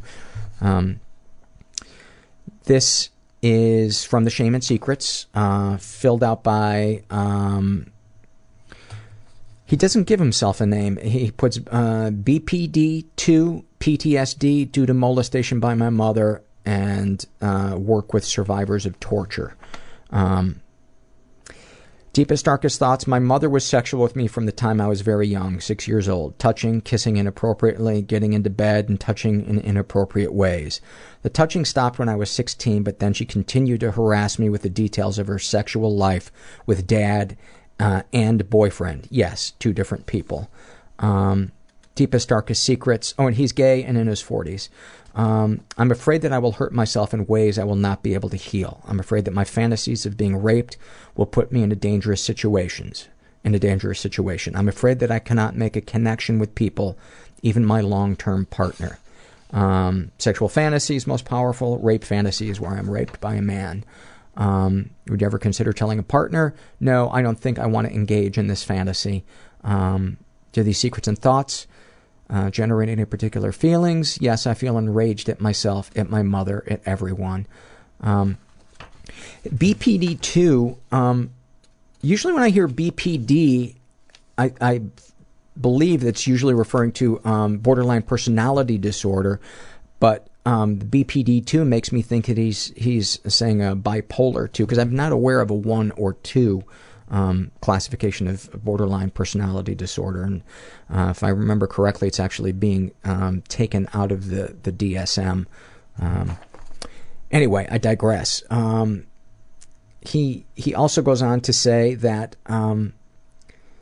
I had to seek professional help after I left the city where I had friends and work to follow my partner to a new city. When I was alone with no work, no friends, and in a strange place, I realized I couldn't handle my feelings alone anymore. I was in so much pain physically. I couldn't understand what was wrong. I wanted to go to an emergency room and tell them my stomach is on fire with anger. My muscles ache with intense sadness. My head is exploding with happiness, sadness, rage, sexual desire, all at the same time. I couldn't sleep for days, maybe weeks. I felt my body was going to fail or I was going to do something to stop the pain. In therapy, I was surprised to find out other people experience their emotions physically like I do and did. I thought I was crazy. It was a revelation to me that other people experience the world like this. I've embraced my BPD-2 diagnosis. It makes me feel like I can work towards being healthier. In therapy and with medication, I feel functional again. It's taken a while. Thanks for your podcast. Well, the feelings really intensely sounds like bipolar or borderline personality, but bipolar, the mania part sounds kind of like borderline personality. I guess it doesn't matter what the diagnosis is. The fucking guy's getting help. Shut up, Paul. Good for you. I'm not going to repeat his long name. This is from the Happy Moment survey filled out by David, and he writes, one of the happiest moments I can recall was in high school in English. We were assigned a project for The Great Gatsby. There were a few options for it, and I chose to shoot a scene from the book in a 4 or 5 minute short. I grabbed a few of my friends, and we spent the next few days in my living room shooting one of the emotional climaxes of the book. None of us acted well, and I couldn't remember half my fucking lines, but it was probably the most fun I've ever had. Just 5 teenagers sitting around, cracking jokes, goofing off, and having fun with the school project. I just felt connected to my friends in a way I rarely had before. There's nothing better than making something with other funny and creative people, even if it's just mangling a few pages of dialogue from classic literature. Oh, I love that. Thank you for sharing that, David. This is from the Shame and Secret survey filled out by a woman who calls herself Saz, S-A-Z. She is straight, 19, was raised in a pretty dysfunctional environment, was the victim of sexual abuse. Some stuff happened, but she doesn't know if it counts as sexual abuse. But she doesn't specify. What are your deepest, darkest thoughts? Not things you would act on, but things you're ashamed to admit you think about.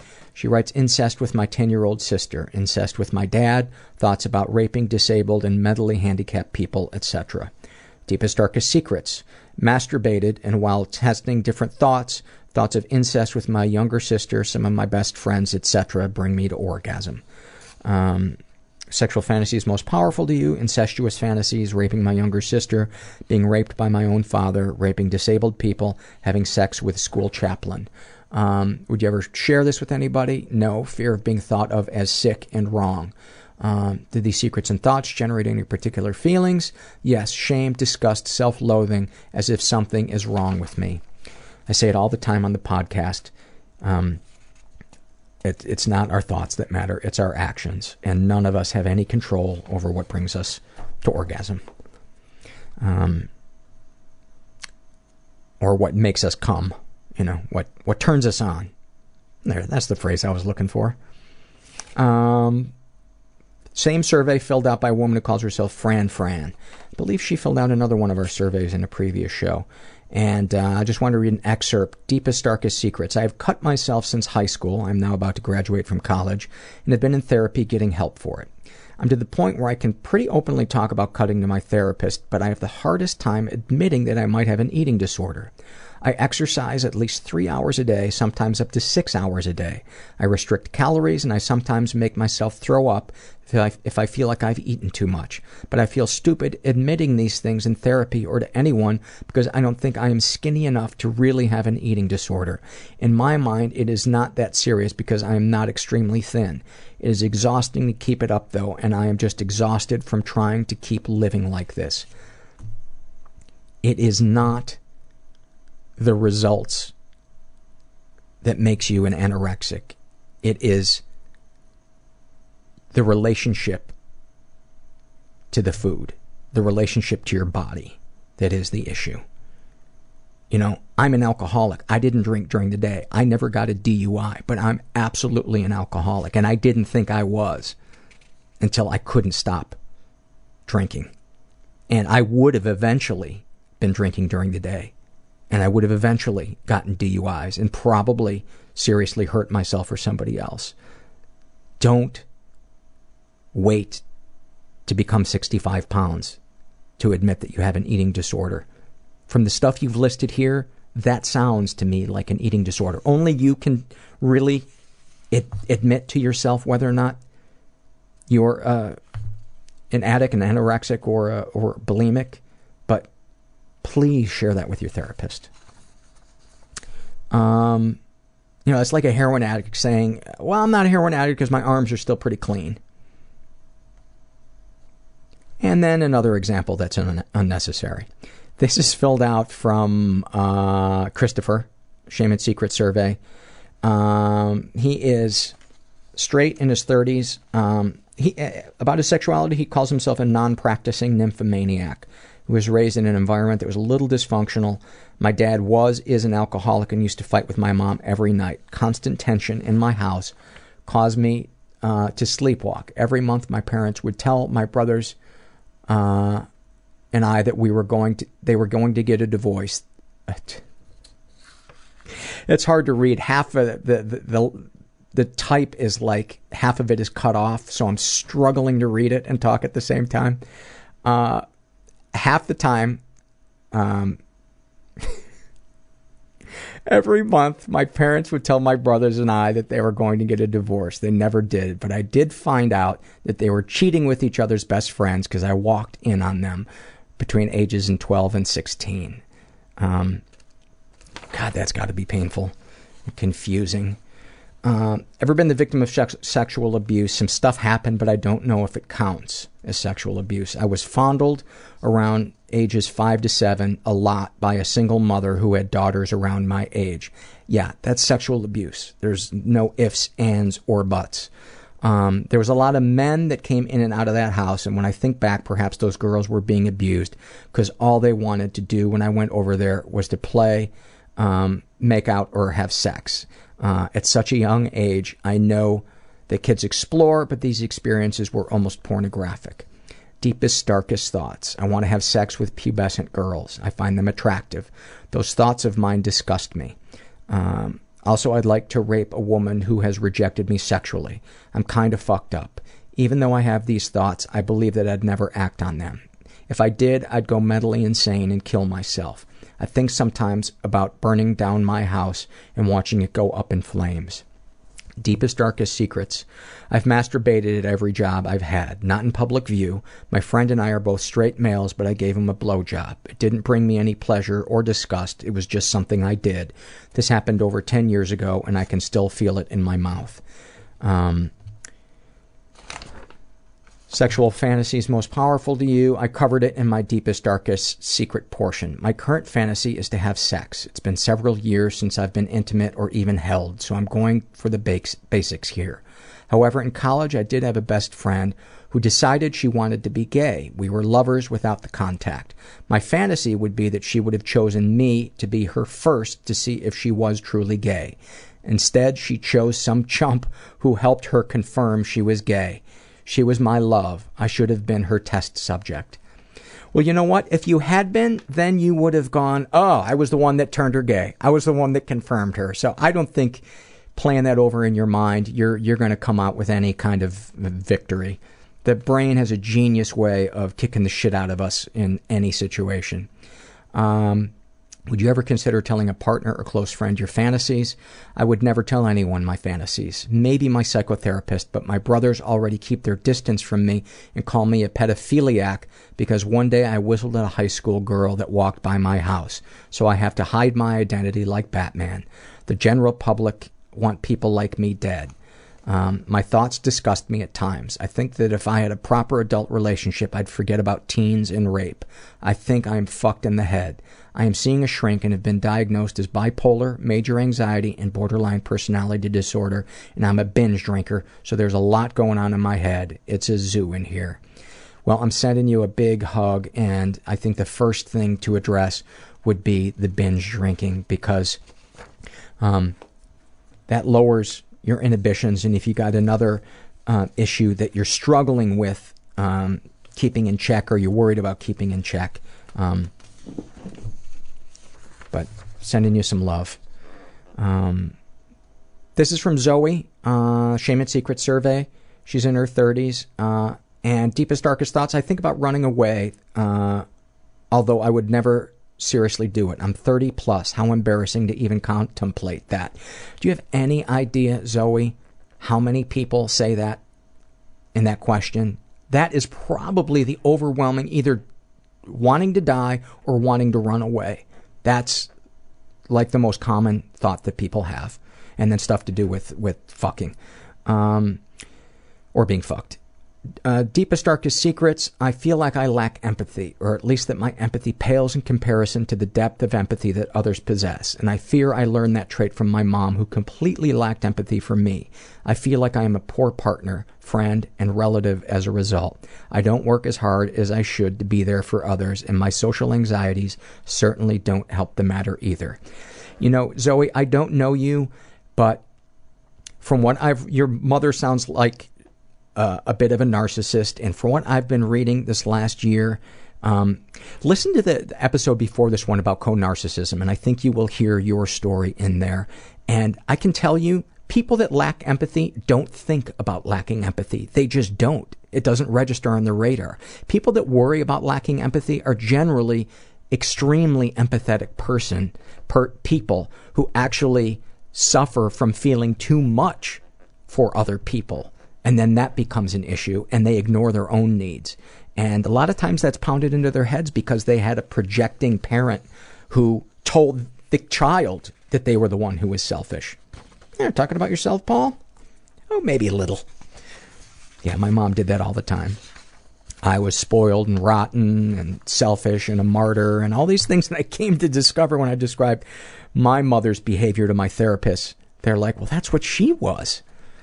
Which is not to say that I don't have my fucking issues and I can't be a douche, but this is from the Shame and Secret survey filled out by a woman who calls herself Rain. She's straight, in her 30s, was raised in a totally chaotic environment, and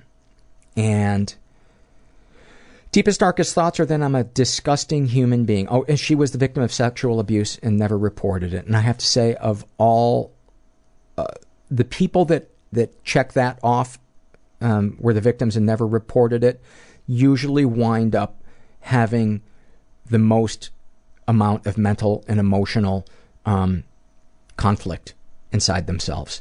I was sexually abused repeatedly from ages 9 through 12. These memories only surfaced 3 years ago. I'm in my 30s. I feel deeply responsible for all of it. Oh, that breaks my heart. Oh. Basically, that I should have not let any of it happen, even if you instigated it as a child or a young teen.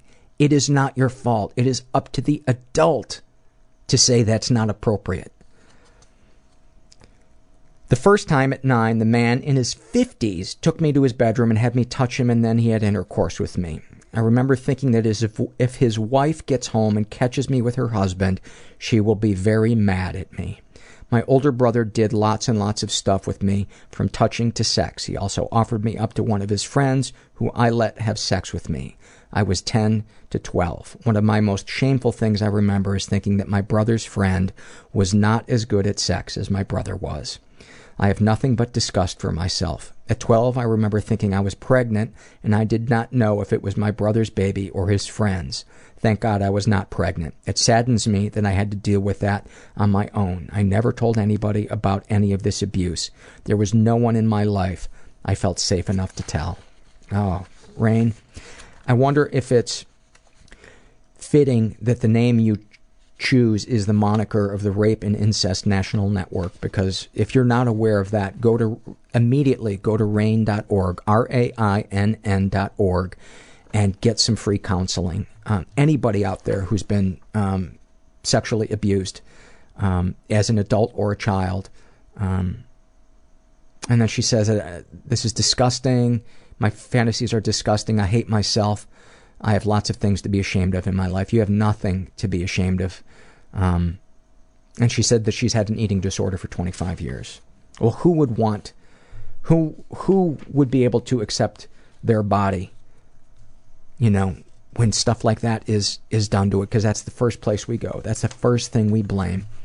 I was at war with my body. Still am in many ways. Still hate many parts of my body, and it's so much related to trauma and blaming ourselves. This is Shame and Secrets. Let me see how we are on time. Shame and Secrets, filled out by a guy who calls himself Fat Creepy Guy.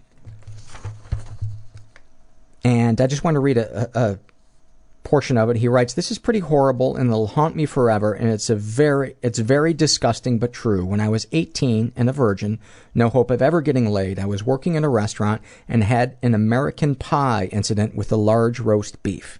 Nuff said.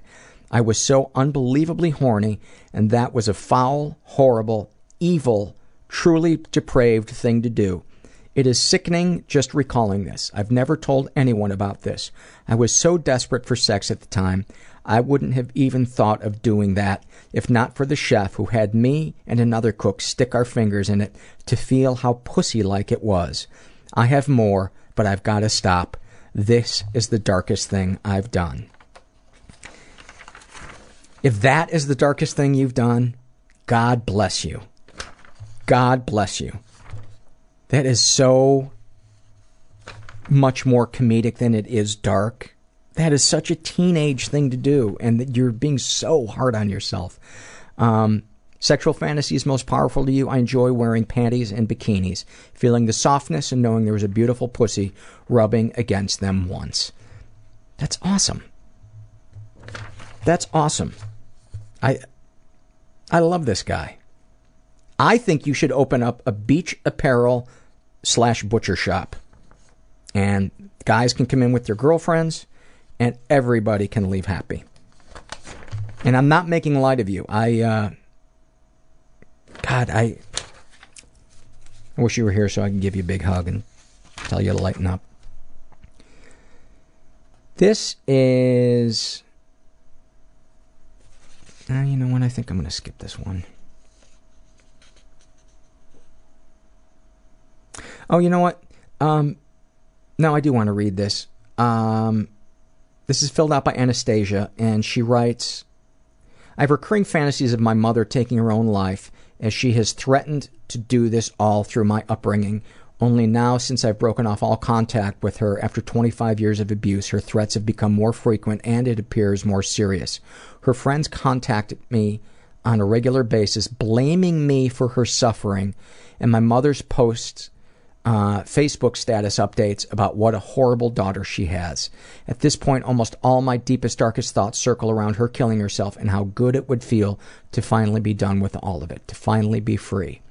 Deepest, darkest secrets. I was molested by my mother's boyfriend when I was 5, but I don't remember much of it, and my mother has never wanted to discuss it, even though she caught us together in her bed.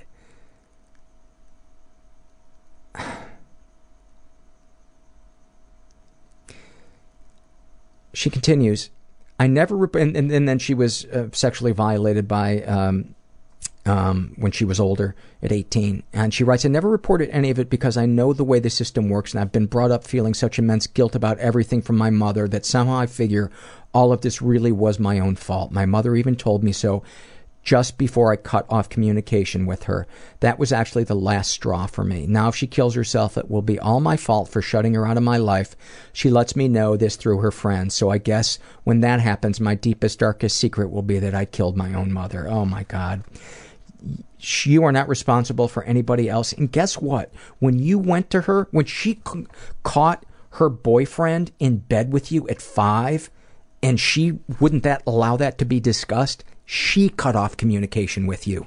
Fuck her. Fuck her. I hope this episode doesn't sound like I'm picking on moms, because there's a shitload of really bad moms in this one. I'm not. That's just how this one happened to kind of unfold. Shame and Secret Survey. Just want to read one excerpt. This is from Pokemon Master, and she says, I have a desire to take a scalpel and pull it down from the shoulder to the wrist and peel off the skin. Note, I've never self-harmed other than once when I drew a Triforce on my arm with a knife out of boredom. And her sexual fantasies, most of the time I fixate on scenes from TV shows or movies, hetero or gay, either girl on girl or guy on guy. If I try to picture people I know, generally I can only picture their face, but not the actual act. I feel frustrated that I can't picture myself in the scene properly. Thank you for sharing that, Pokemon Master. This is an excerpt from Shame and Secrets filled out by Mr. Fisty, and he writes, deepest, darkest thoughts, mostly self-harm or harming others. I like to hope for harm on myself to get out of situations. I also hope for major, horrible events to occur, such as bombings or shootings to happen and to make me feel out of control of a situation. I also imagine how people will kill me when I first meet them. I also imagine killing people I don't like / venerable people, such as children and the elderly. It sounds maybe like a little bit like unwanted thoughts. Deepest, darkest secrets, I lie about situations for no real reasons. I've lied about drug addictions and rape on several accounts, and have also lied about having mental disorders and severe physical acts of violence / self-harm. Sending you some love. This is filled out by Greg, and I wanted to read this one too because I felt like it was a little similar to the previous one. He writes, I'm a liar. Deepest, darkest secrets. I'm a liar about everything. My ancestors, social status and history, my own relationship history, my health, everything. I have bipolar disorder. I'm mostly manic. My depressions don't last more than a week or two, but I sometimes overplay them to get antidepressants to get me manic. I also sometimes think that I don't have bipolar and that I'm just a Munchausen case.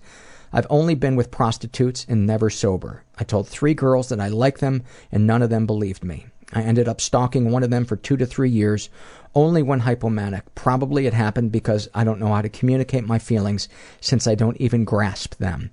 When I was 14 to 15, I had my first hypomanic episodes. I spent them alone with a telescope and bottles of whiskey.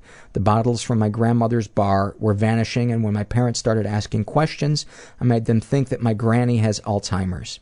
I love being a manic a bit too much. I would change any personal relationship with a manic episode, and that's what I'm doing actually. The silly thing is that I don't know why I am that screwed up. My brother, a year younger, turned out to be the epitome of normality, and I, an ex-genius, child prodigy, alcohol pill popper who lives between his ears, and every time he gives it a try to get out of there, realizes how incompetent he is. And imagine that I've been in therapy all through my late teens, and since I've been diagnosed 2 years ago, all in all, what I only care about is to burn my plethora of high-functioning brain cells through manic episodes and alcohol. You know, if you are really, you really do have an alcohol problem, I encourage you to try to get in touch with your emotions, because the one thing that I see that keeps more quote-unquote smart people from getting sober is their refusal to leave the intellectual plane and get in touch with their body and their feelings, and to get in touch with their spirit, because the spirit is the thing that drags us down, that makes us want to keep getting fucked up. And we think that we can jumpstart it with our intellect, and we can't. So I hope that makes sense. This is from the Shouldn't Feel This Way survey, filled out by, by Bimbop, which I found out is a drink, by the way. She filled something out a little while ago. And she writes, what would you like people to say about you at your funeral? Of course, let's just say right now, she was brilliant. An original thinker, philanthropist, and generous and non-judgmental spirit. She was really concerned with the bigger picture. Years before her fame, and in turn fortune, were realized, she established herself and her views as a layperson, a commoner, and she operated from this position until the end. That's so awesome. How does writing that make you feel? Awesome. I would fucking love that. Having just started on my master's degree in creative writing, I will still hold that in my mind as a possibility. If you had a time machine, how would you use it? Go back to early childhood, 1 to 6, and see how my mother acted towards me. Boy, this is the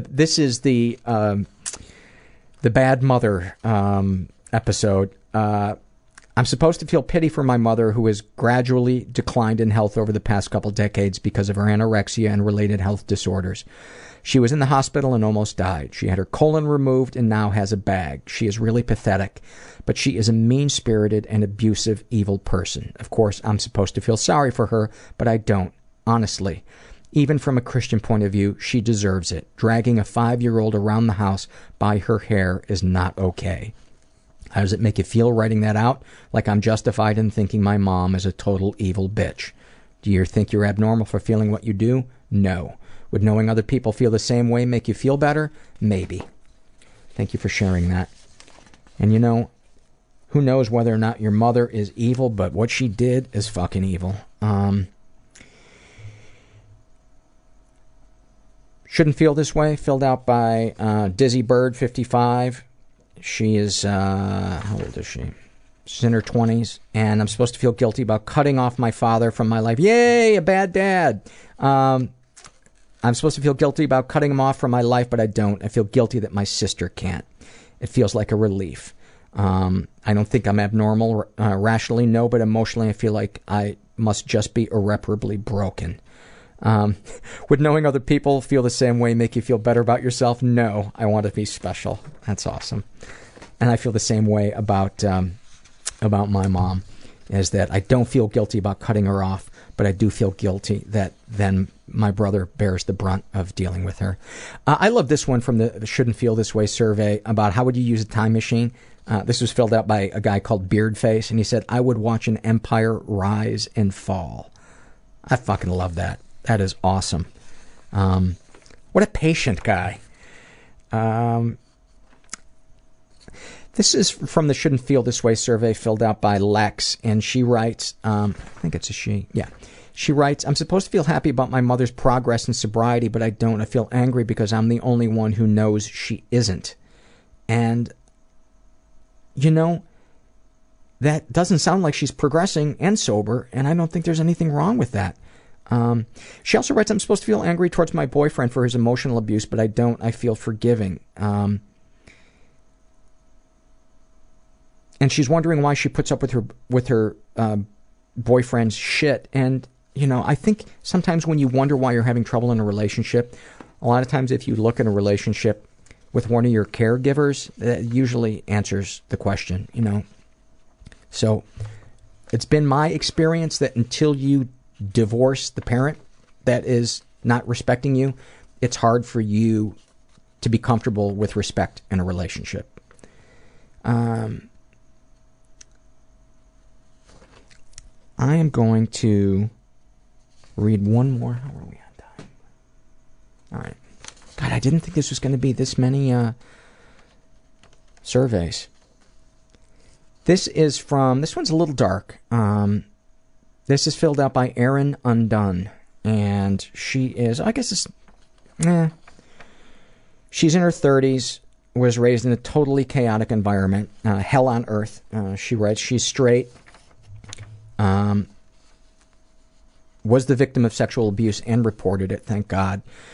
Deepest, darkest thoughts. My daughter is a product of incest between myself and my father. I lied about who the supposed father was, and a DNA test recently confirmed that she and I share the same father. As she gets older, I see him in her, and there are times when I want to claw my eyes out to get away from, quote, him, or scream at my daughter to leave me alone when I find myself so triggered. My mother and sister committed suicide within a week of each other almost 8 years ago, and I have never fully recovered from that. I have a nagging feeling that I can't help but be next, but I know I can't do that because of my daughter and husband who love me. This is very dark. I apologize if this is too dark of an episode, but I'm not going to apologize. I read what I read because it strikes something in me. Deepest, darkest secrets. No one but my therapist knows the truth about my daughter's bio father. I was abused by my father and his friends from the time I was in diapers. They took pictures of what they did to me, and those pictures still exist. Oh, that breaks my heart. I always wonder about that, when you hear about these rings being broken up and all these pictures being found, and you think, what is it like to be that child that knows that pictures are floating around there of them? My relationship with my father continued into my 20s, and I feel like a whore and that I should have known better. I'm ashamed to say that I still love my parents, or at least the idea of them. Sexual fantasies most powerful to you. All of my fantasies involve my father. He is dead now, and it's the only way. I still feel a sick connection to him. It's hard to be specific because there are so many. Would you ever consider telling a partner or close friend? She writes, no, it would devastate my husband to know what I think about when I'm with him sexually. I hate myself, my skin is too tight, and I no longer feel like I'm made for this world. I've been in a hole for so long, I don't know how else to think of myself. Oh, whatever the biggest hug is, Erin, I'm sending it to you. You are a fucking survivor. And I have had incestuous thoughts about my mother, and I don't feel guilt about them anymore.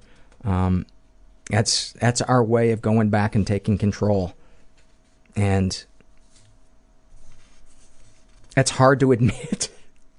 It's hard to admit that, but the more of us that talk about it, the less shameful we'll feel. And I hope we get to a point one day where people will look at the thoughts in our head and the feelings in our bodies, and it'll be no different than somebody having a cold or something else. That's my hope. So you're not alone. You're not alone. All right, let's fucking spice it up here a little bit, huh? Let's get something a little happy to end on. This is from the Happy Moment survey, and this was filled out by a guy who calls himself MaxCore/Marcus, and he writes, not too long after I was finally diagnosed with dissociative identity disorder came the Christmas holiday. I decided that it would be a good time to reach out to all of the alters, meaning his alternative personalities, that we call the boys. My sister was in town, so I asked her to help me find gifts for each of them. With 8 alters to buy for, we had to limit it to 1 gift each. It wasn't difficult. They let me know what they wanted. It was interesting. The things they wanted at each age were the things they didn't receive when, quote, I was that age. So now I had all these gifts. Much to my surprise, my husband volunteered to wrap them. He was a bit skittish around the whole DID thing. Who could blame him? So the Thursday after Christmas at my regular therapy appointment, my therapist helped me bring each one forward and give them their gift. Each of them unwrapped their gift on the floor, and then we moved on to the next one. It was so wonderful. When we were done, we just stayed quiet for a minute with all of us present. I had never felt love like that, ever. Just for a few moments, we were all together for the first time. It was so beautiful, so magical, and so powerfully strong a feeling of love that I was speechless for many hours after. That was one of the, if not the happiest moments in my life. Thank you for that, Marcus. And, you know, it occurred to me today that in my recovering from addiction and depression and all the battles I've been through, the cheapest, most widely available anti-anxiety thing that I reach for is meaning and purpose in my life. And unfortunately, it comes in a really plain wrapper, and I often forget that. But when I do connect to other people and feel that sense of meaning and purpose in my life, it always makes me feel like everything's going to be okay. So I encourage you guys, get some of that in your life, and it helps. It really does. And I hope that you know that you're not alone. And thanks for listening. Everybody I know is bizarrely beautifully Everybody fucked up I know in some weird is way. bizarrely beautifully Everybody fucked up I in some know weird is way. Bizarrely beautifully fucked up in some weird way.